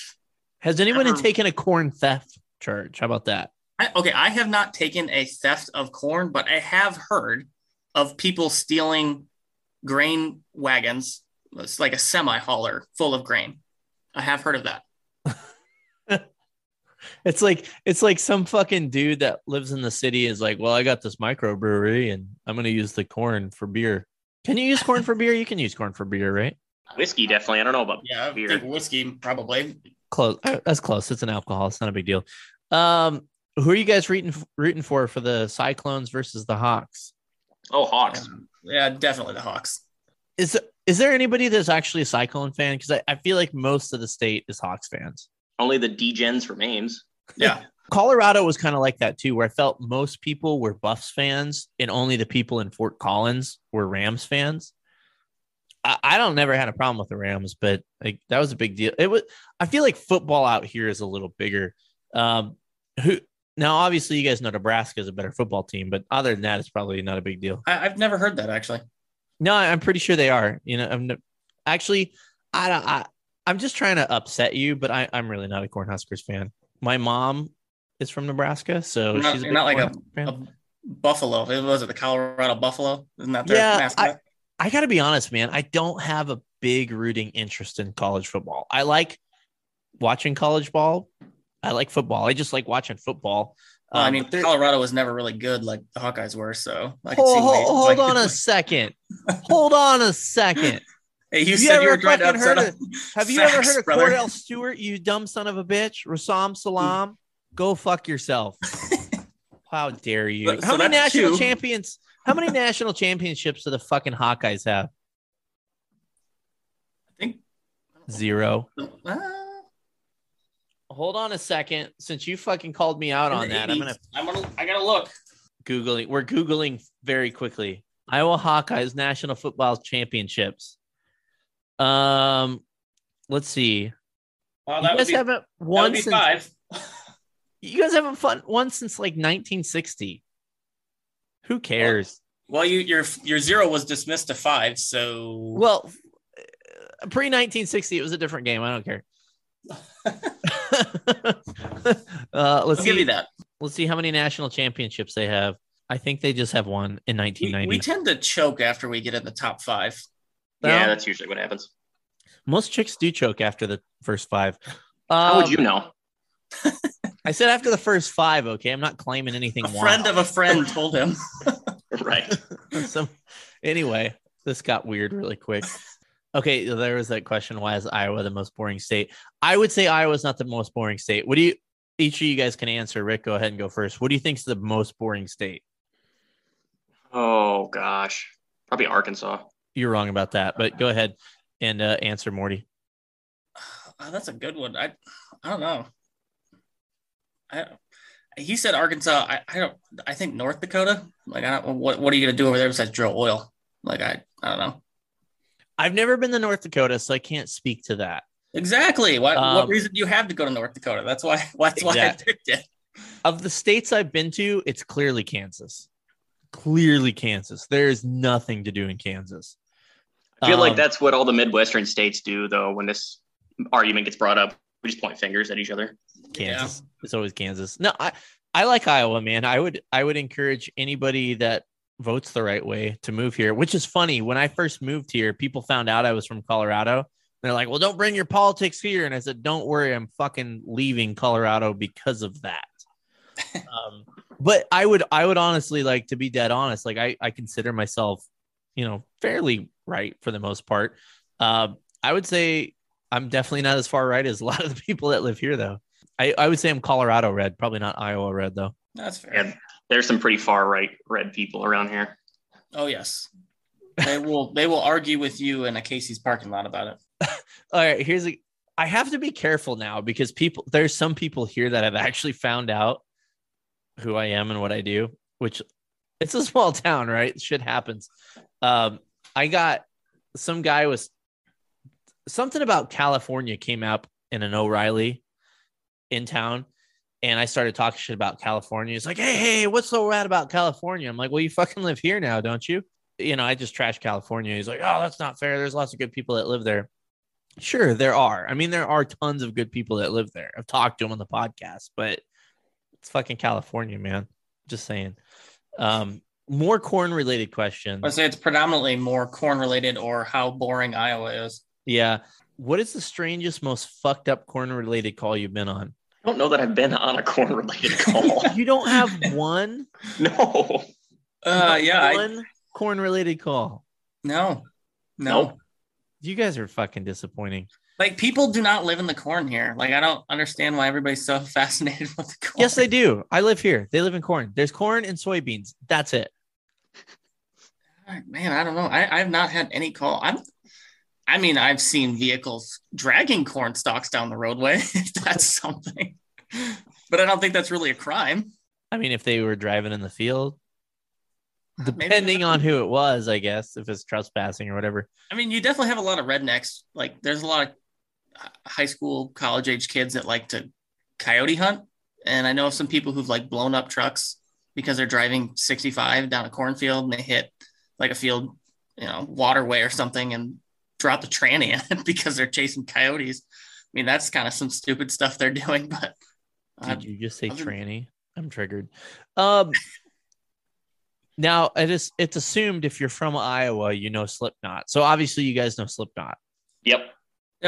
You guys know Corey Taylor personally. You've been to his house. Yeah, every Sunday. What do you guys think about Slipknot? Fans? Yeah, I mean, I don't mind them. I don't listen to heavy rock very often or rock in general very often. So I have listened to their music and enjoyed the ones that I have listened to. I'll give them that. So when you're out storm chasing and looking at supercells, you're not listening to the Slipknot? No, I'm not listening to Slipknot. I mean, if that's what the viewers want, then yeah, absolutely. All the time. I put it on the PA and everything. You don't be a sellout. Rick, your brother's kind of a nerd, right? A little bit. Do you wear glasses, Morty? I do not. Oh, you seem like a guy that would wear glasses. I do not. Do you have a pocket protector? I do not. You're a fucking liar.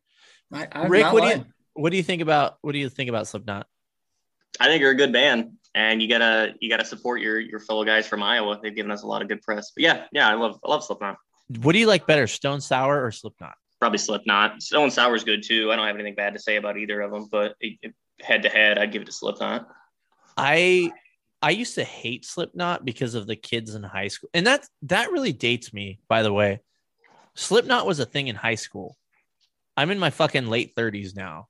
Slipknot was a fucking thing in high school. That's crazy. But I didn't like the Slipknot kids in high school because I thought they were all D-bags. But once I started listening to them, I'm like, Slipknot's fucking badass. I've actually never seen Slipknot. I've seen Stone Sour, but I've never seen Slipknot play. So that has to happen. Hopefully in Iowa, that would be perfect. Yeah, I think they play the Iowa State Fair pretty frequently. Is there any band more famous than Slipknot that's come out of Iowa that you can think of? Not that I could think of. They probably have the top spot. I can't even think of another band out of Iowa. I can't either. He's the one that's knowledgeable of bands and music, not me. So if he can't think of one, then I can't think of anything either. You know, it's another band that's surprisingly from the Midwest, from Omaha. 311. Did you know that? No, I didn't know that. Nope, I had no idea. Yeah, you probably don't know who 311 is. Don't fucking kid yourself. Do Iowa cops quit if they have to answer more than one call a shift? Iowa cops quit. That sounds like a question. I don't know why Ohio comes to mind. That sounds like somebody from Ohio came up with. I have never heard that. No, I've had, even in my small town, like it doesn't sound like much comparative to a bigger city in Colorado where you're going call to call to call to call. But I've had several days where I go call to call and I don't know, they're not really anything too severe as far as what it is that the offense was. So it's never anything I've ever thought of like, oh, I'm going to quit because I'm answering too many calls, because there's plenty of days where I don't have a single call. You know, and it's obviously like a sarcastic question, but some guy gets on here and comments, well, I work in a big city and we have 45,000 calls a year. Dude, It's a joke. Calm down. Let's see. How often do you more corn related questions? I'm only going to ask corn related questions if they're good. Grand Theft. This is funny. How many Grand Theft corn investigations have you done? That's pretty good. I thought you said you weren't going to do corn related things. How's that funny? I thought it's funny. What state is Iowa in? Oh, that's good. I would venture to guess a lot of people don't know where this state is, in all honesty. I don't even know how I ended up here. It's kind of weird. What's your family think about Iowa, man? I was going to ask you that. How, of all places you went from Colorado, why did you move to Iowa? Should I tell the story? I don't know if I've told the story on the podcast, but since we're here, here's basically what happened. We all know that I was a cop, Colorado, and the terminology I've been using lately is my cup was full, and my cup was fucking full. I was done. So hindsight being 2020, now that I've had some time to reflect on it, I sort of wish I would have maybe looked more at like lateraling out of state. But at the time I was just done. So I think the timeout has done some good as far as like reflecting on everything. It's been good. It's been a good timeout. And you hear about people like, they leave and come back and it's not a big deal. So that's probably, I'd assume, would be me depending on how my life goes. But the reason we ended up in Iowa is basically we were looking at places that were more affordable to live, that had, I hate to say politics came into play, but they did a little bit. And especially if I wanted to get into law enforcement, is I wanted to go a place where I knew there was community support. And so, we looked at places where, maybe our ideals lined up a little bit better and that were more affordable, frankly, because, you can't afford a house in fucking Denver. So we took this road trip across the country and we checked out all kinds of places. You know where we did not go? We did not go to Iowa, but it was on the list of places maybe we could, live in. And we had some houses in areas we were going to check in Iowa, but we just didn't quite make it there on the road trip. We didn't have enough time. But I've lived in Nebraska before, so I kind of felt like I already knew what Iowa was all about. And basically, long story short, is my wife found a decent job out here, and we came out here and checked it out, and we're like, we like it here. And so she took the job, and we ended up in fucking Iowa. What's your family think about it over here? What my family thinks of Iowa. So my folks, I don't know. I don't think they really mind it too much. I don't think it sucks being far away from family. That's the thing that really sucks, is being, I don't know. I always said that I didn't want to be far away from my folks as I got older so I could help out. But here I am as I fucking move far away. So that kind of sucks. And then my brothers, they're in Colorado still, and they've come out a few times. I think they like it out here. It's just, or the Denver area, Colorado offers things differently. And, as much as I trash Colorado, there are some good things out there. I mean, you got the fucking mountains, you have nice stuff out there. But I think every time they've come out here, they've liked it. But it's if you're used to the big city things and the big city commodities, it's a lot different. Yeah. I mean, it's, with the exception of, like we said, understanding, knowing that you're going to have to drive 30 minutes, 45 minutes to go somewhere to do something fun or to go shopping. I mean, it's not a terrible place to live. It's relatively safe. I mean, with the exception of a couple of cities that are predominantly crime ridden. I mean, otherwise it's not something that's typically in the news a lot because we don't have a lot of shit going on. Most of the people are worried about doing meth instead of shooting at each other or shooting up, schools or churches or shit like that. We just don't have that. So it's to me, I get more worried when I go on vacation to other big cities. Like we just got back from Seattle. Like it was kind of nerve wracking. Why would you do that? Well, so my fiance works for a state agency. She's like a really high up administration, and they had a convention out there. And we just, every time she has her conventions, I go with her. So like we're going to St. Louis next month. We just went to Seattle. I'll be going to Montana in a couple of years. Like we just get to travel. So it's kind of fun to go with each other instead of being apart. But it was nerve wracking to be like the politics and shit they have going on over there, like what to expect. Like, should I take my gun? Should I not take my gun? Like, can we go to certain places out to eat? Like, should we stick around where we're going to be in the hotel? It was, I mean, granted, you're in a fucking hotel with 20 floors of nothing but cops. So like you're probably in the safest place in Seattle you could possibly be. Even if someone tried to come and do something stupid, like everyone's probably armed. So it was an experience to go out and do stuff. We love going to the beach, like going to Florida and Pensacola. Like we love going there, but I get more nervous when I go anywhere else. Like even if I go to Iowa City or Des Moines, like I never know what to expect when I go there. And those are relatively smaller towns, like compared to Chicago or Denver. I was going to say Des Moines, when I went through, didn't seem that bad. It was a Sunday though, so everything was kind of slowed down, but I was kind of like, wow, downtown Des Moines doesn't seem that bad. Well, I mean, if you look at, I don't want to say just the statistics, but just look at the news. Like you type up Denver, Colorado news today, the fucking stabbing or shooting or whatever's going on. Like you might go a couple days in Des Moines or Waterloo without having that. Like you just don't get them as often. So there's definitely shitbags, but they seem to predator themselves more so than others. So we don't really have that worry in the state. You know, you're pretty comfortable to go wherever you want and not have to worry, is it safe to go into this restaurant or is it safe to go shopping at this center? Like you just don't have that. What do you think's the worst crime?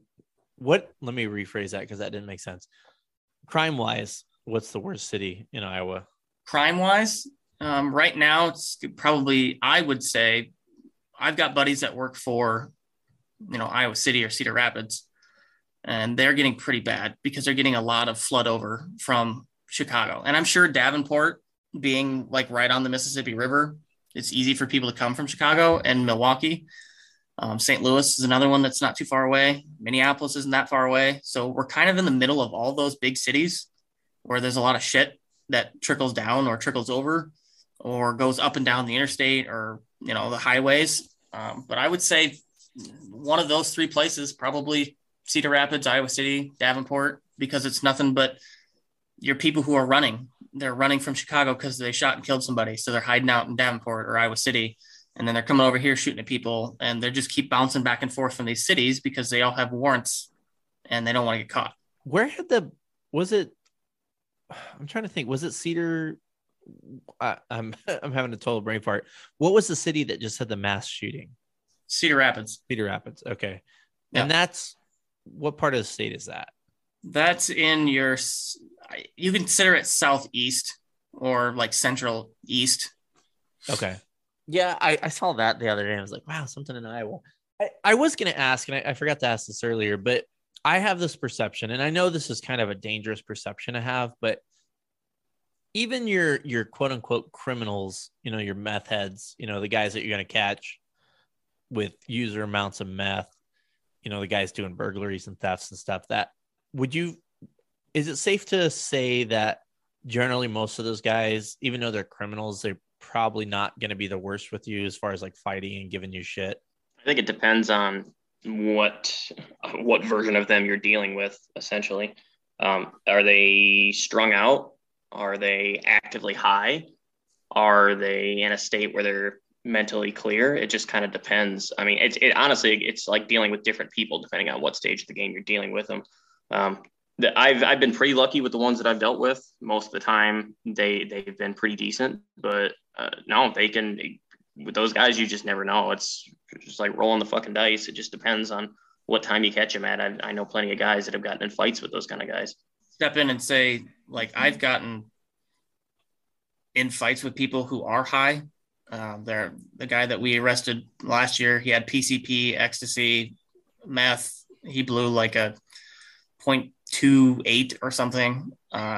He was high on a lot of stuff, and he just you couldn't do anything. And one thing I didn't hit on before, and I know this is probably something that you will take interest in, beings that you might want to come back into this field, especially in a rural area like Iowa, is I feel like my brother and I are both very intelligent with our mindset to have verbal jiu-jitsu on people, knowing that your backup is probably 10, 15, 20 minutes away. I don't want to fight with people because I know that I'm alone. And once I start fighting, I've seen it where I've had to go, code 3 to assist a guy in the next town over, and he's fighting with somebody. When I get there, the only thing left on his belt is a gun. He couldn't call on his radio, and we had no idea he was even fighting. It was a passerby that called me on my cell phone to be like, hey, just so you know, you guys have a cop over here and he's fighting with somebody in a ditch. I'm like, seriously? And so I called into dispatch and I'm like, hey, there's somebody fighting with one of our officers. There's two people fighting him. Like, hey, he can't call us. So let's send guys over.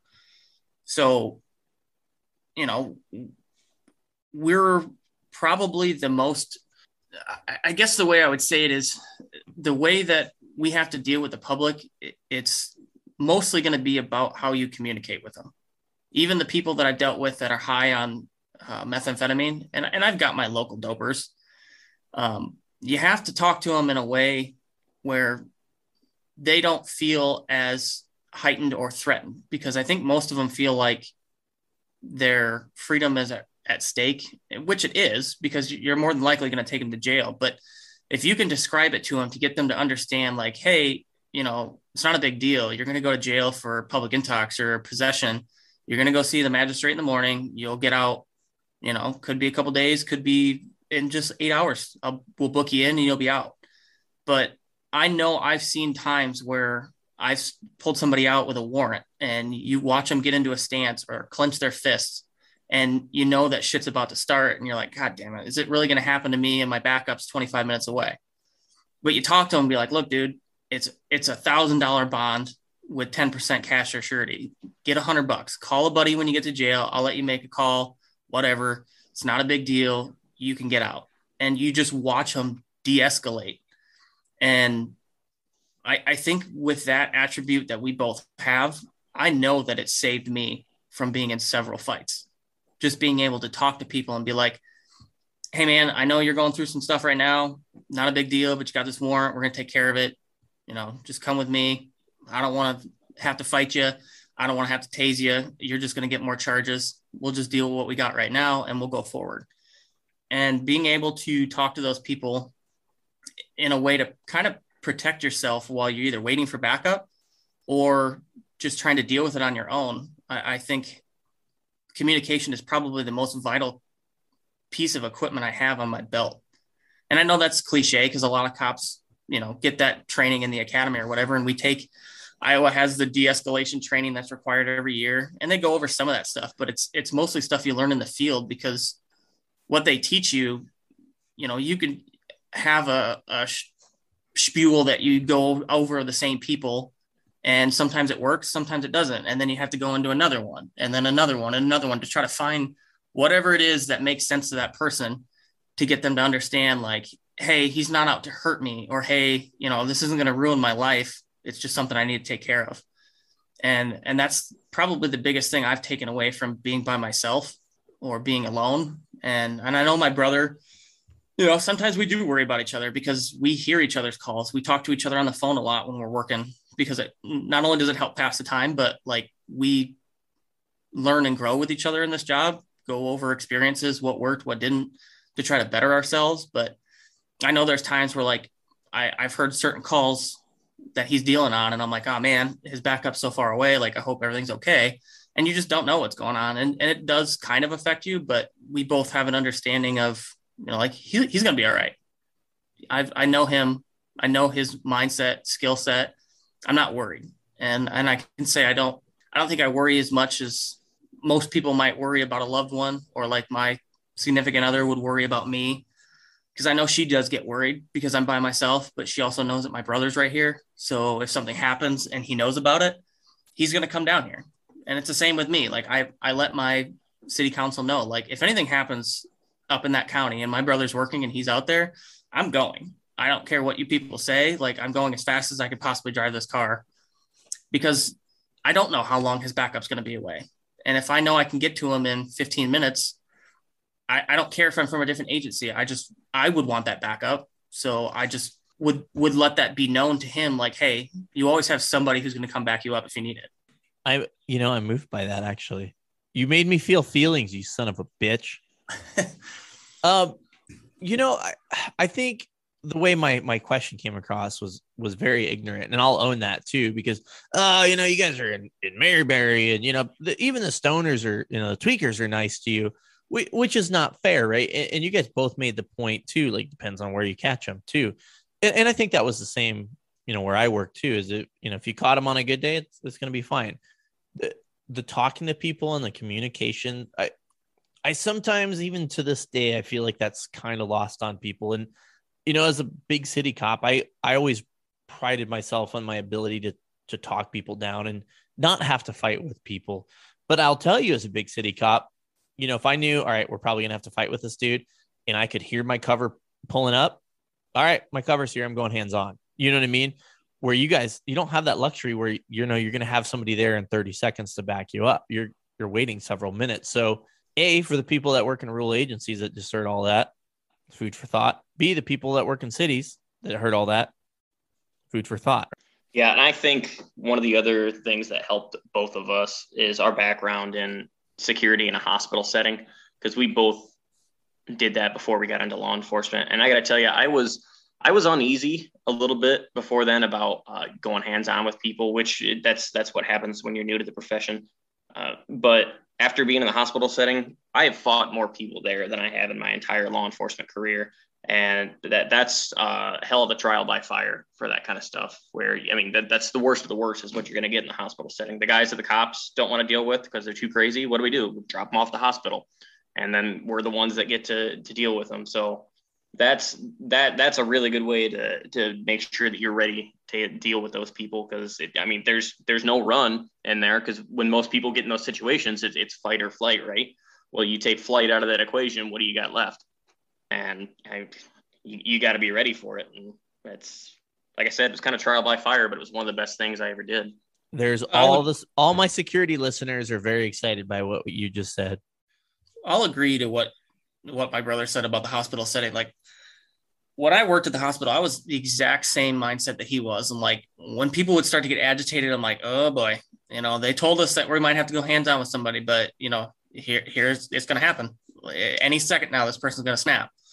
And I've been kicked. I've been punched as hard as somebody could punch me in the face. Like, been tackled with somebody who tried to bite me. Like, I've been through pretty much anything I can think of at the hospital. Like, that's just the stuff that you go through. And like, I can kind of see people when they get ramped or know like something's about to come. And you have all those indicators that you look for, the way that people stand or the way they move their hands, or, they're looking around to see if, where the exits are or who's around, who can help them, whatever. And I pick up on that stuff, and I just let our dispatch know and be like, hey, I'm going to be going hands on with this guy. If you want to have another person route. That way I know, like, yep, even if I have to go hands on with this person, I might try to go slowly, knowing that they're coming, but I know they're coming. So even if I have to wrestle with somebody for 5 minutes, like, they're going to be there sometime soon. And I'm pretty versed. And I think, my brother and I we've practiced DT and stuff with each other. So we know, what to kind of expect. And he's not a small guy. He's a very fit person. So, if I'm going to wrestle with somebody who's fit and can hold my own, I'm pretty positive I can hold my own with somebody who's probably a piece of shit because all they're doing is smoking and not eating well and not taking care of themselves. But there are people out there that still look like shit because of the stuff they do, and they're pretty fucking strong. But I'm pretty comfortable in knowing I can hold my own until my backup gets there. Yeah, there's a such thing as tweaker strength for sure. Yeah. But once that wears off, then the Dorito strength does not go for very long. That wears out pretty quick. All right, I've got one more question from Facebook, and then we're going to get into the real good stuff. The question is, how many idiots out wandering around do you really deal with? Or is it the whole state? You want me to go first? Yeah, go ahead. I kind of depends. For me, being in the town that I'm in, I do my own patrol whenever I don't have anything else going on. But I would say a majority of the people I deal with on the street are contacts that civilians have called into the sheriff's office as suspicious.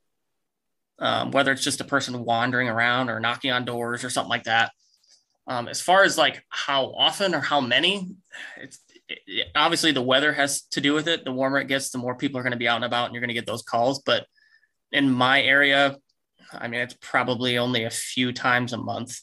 Did you get with the idiots out walking around or out wandering around? I mean,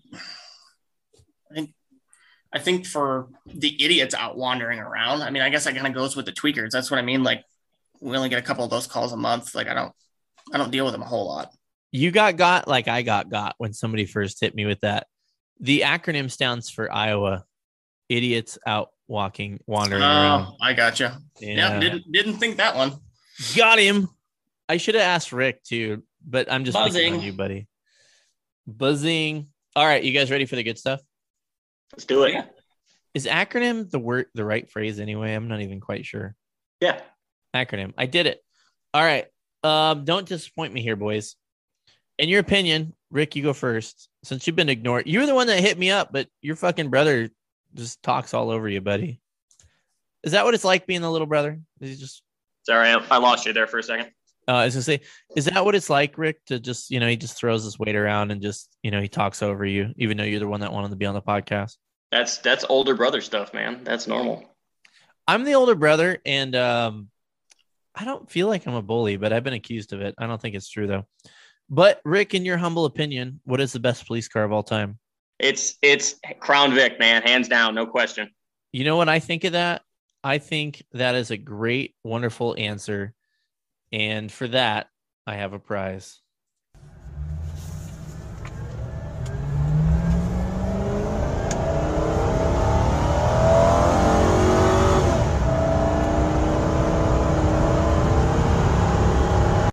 Don't worry, I'm going to edit that so it sounds so much cooler. All right. Now, I started it again. Gotta listen. I'm a podcaster. Leave that in. Poorly made. Poorly made. All right. Morty, in your humble opinion, what is the best patrol car of all time?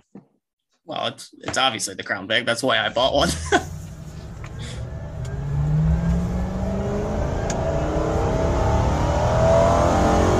I think this is really funny, but I don't think anybody else listening will think it's as funny as my drunk ass does. Okay. Now, let's just get to what really people want to know. The question that I can't take out of the podcast and why this will never be a legitimate podcast. Morty, have you ever shit your pants? Negative. You're a fucking liar. Rick, have you ever shit your pants? I have. As an adult, I have. Let's hear it, buddy. It's nothing too in-depth or crazy, man. I mean, when you're sick and you're recovering and you're trying to get to that point where you can trust a fart again, sometimes you lose that battle. See, and that's why I think people are lying, because everyone's been sick and, blasted one out and they thought they were just trying to, clear out a little bit. And they cleared out for sure. It's just a little bit more, So I have a follow-up question with this. Okay. My brother and I are on the same page of this, and I'm confused. Why is it that almost every cop that we talk to feels the need to take their belt keepers off before they take a shit when they're on duty? Because we do not. We just unbutton our belt and slide your pants down and do your stuff. That is weird to me that people have to take their belt keepers off. I'm going to tell you guys right now, and maybe it's because I poop so much. I'm with you guys. Why? Why would you do that? I just fucking undo my belt and take a shit. And then I pull my pants back up, tuck my shirt in, fucking tighten everything up. I will say, though, that occasionally you might have to adjust the keepers again, because the belt never goes on the same way, right? You get it on perfect before you start your shift, and then you take it off to take a shit, or you adjust, and it's not right. I think everybody knows what I'm talking about. I never took the keepers off. So you're preaching to the choir here. I kept it on. I'm glad we're not alone. Yeah, maybe I'll have to do a poll about that on this podcast, is if you remove the whole thing. It depends on where you are too. I mean, I don't know, depending on where I was at, maybe I would just take everything off, and that way I could get everything back on the right way sometimes. But I don't know. It's like a time waste, especially if I'm trying to be quick. If I got a call pending and I'm just trying to push one out really quick, why am I taking everything off? It'll go right back on. I don't know. That's me though. People who take their shirts off too when they go poop. Like, what the fuck? Yeah. I don't know how many George Costanzas we have out here, but that's too much. Yeah, I was not that guy. You know what? That needs to be the next question on the podcast, guys, is do you take your keepers off when you take a shit at work? There you go. Add that to your list. You guys are contributors, although I'm drunk and I'll probably forget about it. I'll try and write it down when I'm editing this podcast, which will be heavily edited because Rick doesn't know how to use a fucking computer. Well, guys, I think that's the only questions I'm going to go with today, except for the world famous, what everybody needs to hear. Even though I got to be honest, man, you guys dropped some fucking great wisdom throughout the podcast. We're going to let Rick go first because Morty's clearly smarter. Rick, do you have any imparting words of wisdom for the millions of listeners? You son of a bitch. Where did you go? You made him log off. He got so upset when I said you were smarter that he logged off. On paper, he's actually quite intelligent. He's a lot smarter than I am. I'll admit that. Can you hear me? I can't hear you. Okay. Are you Fix your Wi-Fi. Yeah, what are you doing, buddy?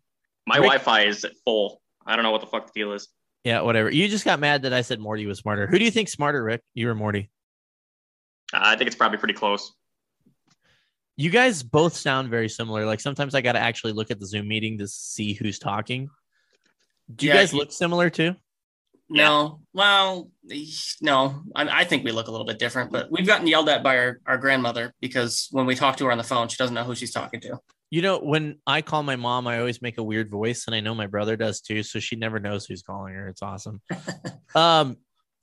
So Rick, do you have any imparting words of wisdom for the millions of listeners? Yeah. So with the profession that we all work in, I think it's a big thing to just make sure you guys do what makes you happy when you're not working, like whatever that is, even if it's stupid little shit, Cheetos. just do what makes you happy. Whatever that is, spend time with your family. I mean, you like going out and I don't fucking care if you go out and play Dungeons and Dragons or whatever the fuck it is. Who cares? Just do what makes you smile. That's the big thing. Because if you're not happy, you can't do this job efficiently. So what you're saying is Hakuna Matata. Absolutely. What a wonderful phrase. Man, we could break out in song right now, but that would be weird. Did I cut you off? Did you have anything else to say, buddy? Yeah. And then I just wanted to give a real quick shout out to the families. Bueller. God, he's creating so much work for me. And this was his idea. You remember that? I do remember that. I'm honestly, I'm just gonna leave it all in. Who cares? Fuck you guys. No, I think it's funny. People are gonna be like, "Oh, he's at it again." He's at it again. Well, are you good? You guys hear me? I can hear you. And for the millions of people listening, I'll probably keep this in, but this is like the 8th time it's happened. But go ahead, Rick. What are you going to tell us about families before you cut out again? I was just going to say that just kudos to all the families out there because, you know, your wives, husbands, kids, none of them signed up for this, but kudos to them for all the family time together missed and, you know, all the birthday parties and all the kids' concerts and everything else that you don't get to go to. I know it sucks, but just thank you guys because I know we tend to get a lot of thank yous in what we do, but sometimes the families get kind of overlooked. So I just wanted to take some time out to thank everybody for that. And then for all the cops out there, my biggest words of wisdom is slow the fuck down. That's one of the things that I got told at the academy is whenever you're going to a call and you're thinking about turning on your lights, just ask yourself what crime is being committed and who is in danger. So just remember that when you go balling fucking all the way hard to this call that you might not need to and end up dead because obviously we don't want that. We've all been to enough police funerals. Yeah, remember, kids, that more cops generally get killed in car accidents than they do in assaults. So not always true, but generally. Morty, do you have any words of wisdom? Well, he kind of touched on it, but my thing was just going to be take your vacation. I know a lot of guys, especially when they first start, they want to work, or they would rather work than go to functions or whatever, or, you know, they feel more comfortable at work. So they work a lot. Like, just take those trips, take the vacation. I love being away from the job just as much as I love doing the job, but you got to find something to help balance, get you away from the job a little bit, just to kind of clear your mind before you come back to it, because it's a very demanding job. It's easy to get burned out because, yeah, you deal with kind of the same stuff over and over. And at the same token, a lot of things different each day that you come to work, but take the vacations, go do something, enjoy the family life, because this is all we have. You know, you can't take the time back. So just utilize what you can to take vacations, take the trips, whether it's by yourself or with your family, whatever. Just take time off and enjoy it. And not to steal your thunder, but this kind of reigns true, and I think you guys would probably agree with me. That whole saying of pay for experiences, not for possessions, that's 100% true, man. Like, you're going to look at all this stuff and be like, oh, this is cool stuff, but you never forget the trips and the experiences and the fun shit you do. So I'm one of those guys for sure. The experience over the possession. Yeah, Unless it's a cool gun, then that's pretty cool. But other than which I might go buy some pew pews tomorrow morning. So I'm excited for that. Well, boys, I appreciate you guys both coming on here. More Morty than Rick, because Rick doesn't know how to use a computer. But Sorry, you guys were awesome, and I'm gonna try and find myself up your way someday, and we'll have some fucking beers. Fuck yeah, man. Hell yeah, brothers. Anytime, right, man. You're welcome. Well, hey guys, if you want to keep supporting this podcast, you guys know what to do. You guys have been fucking awesome. I'm very humbled that anybody listens, but you want to support the podcast, spread the word. That fucking helps a bunch. You know, sometimes Facebook, Instagram doesn't like me so much. So even word of mouth, even now, is amazing. And then if you got some spare spare change, anyone? I should put a little sign up. I should make a meme. Nope, I should not make a meme of a bum on the side of a roadway with my link. But, you know, if you guys want to help out and donate a couple bucks to the podcast, just click the link at the very end. Steal your mom's credit card, the farmer's credit card, whoever, and put your credit card information in there, and you can help me out every month. Send me a couple bucks. Merchandise, I got all kinds of fun stuff. The coins, I'm probably going to be doing a long-term coin thing. We'll see how that works out. And then, of course, take care of the fine sponsors of the podcast, because without them, I'd have to go get a real job. Nobody actually wants that. And if you do patronize them, let them know where you heard them from. That doesn't make sense. If you do patronize them, let them know that you heard of them from me. It helps me out quite a bit. With that said, remember, there's more to Iowa than corn and Slipknot. It's all bullshit, and I love most of you. Bye-bye.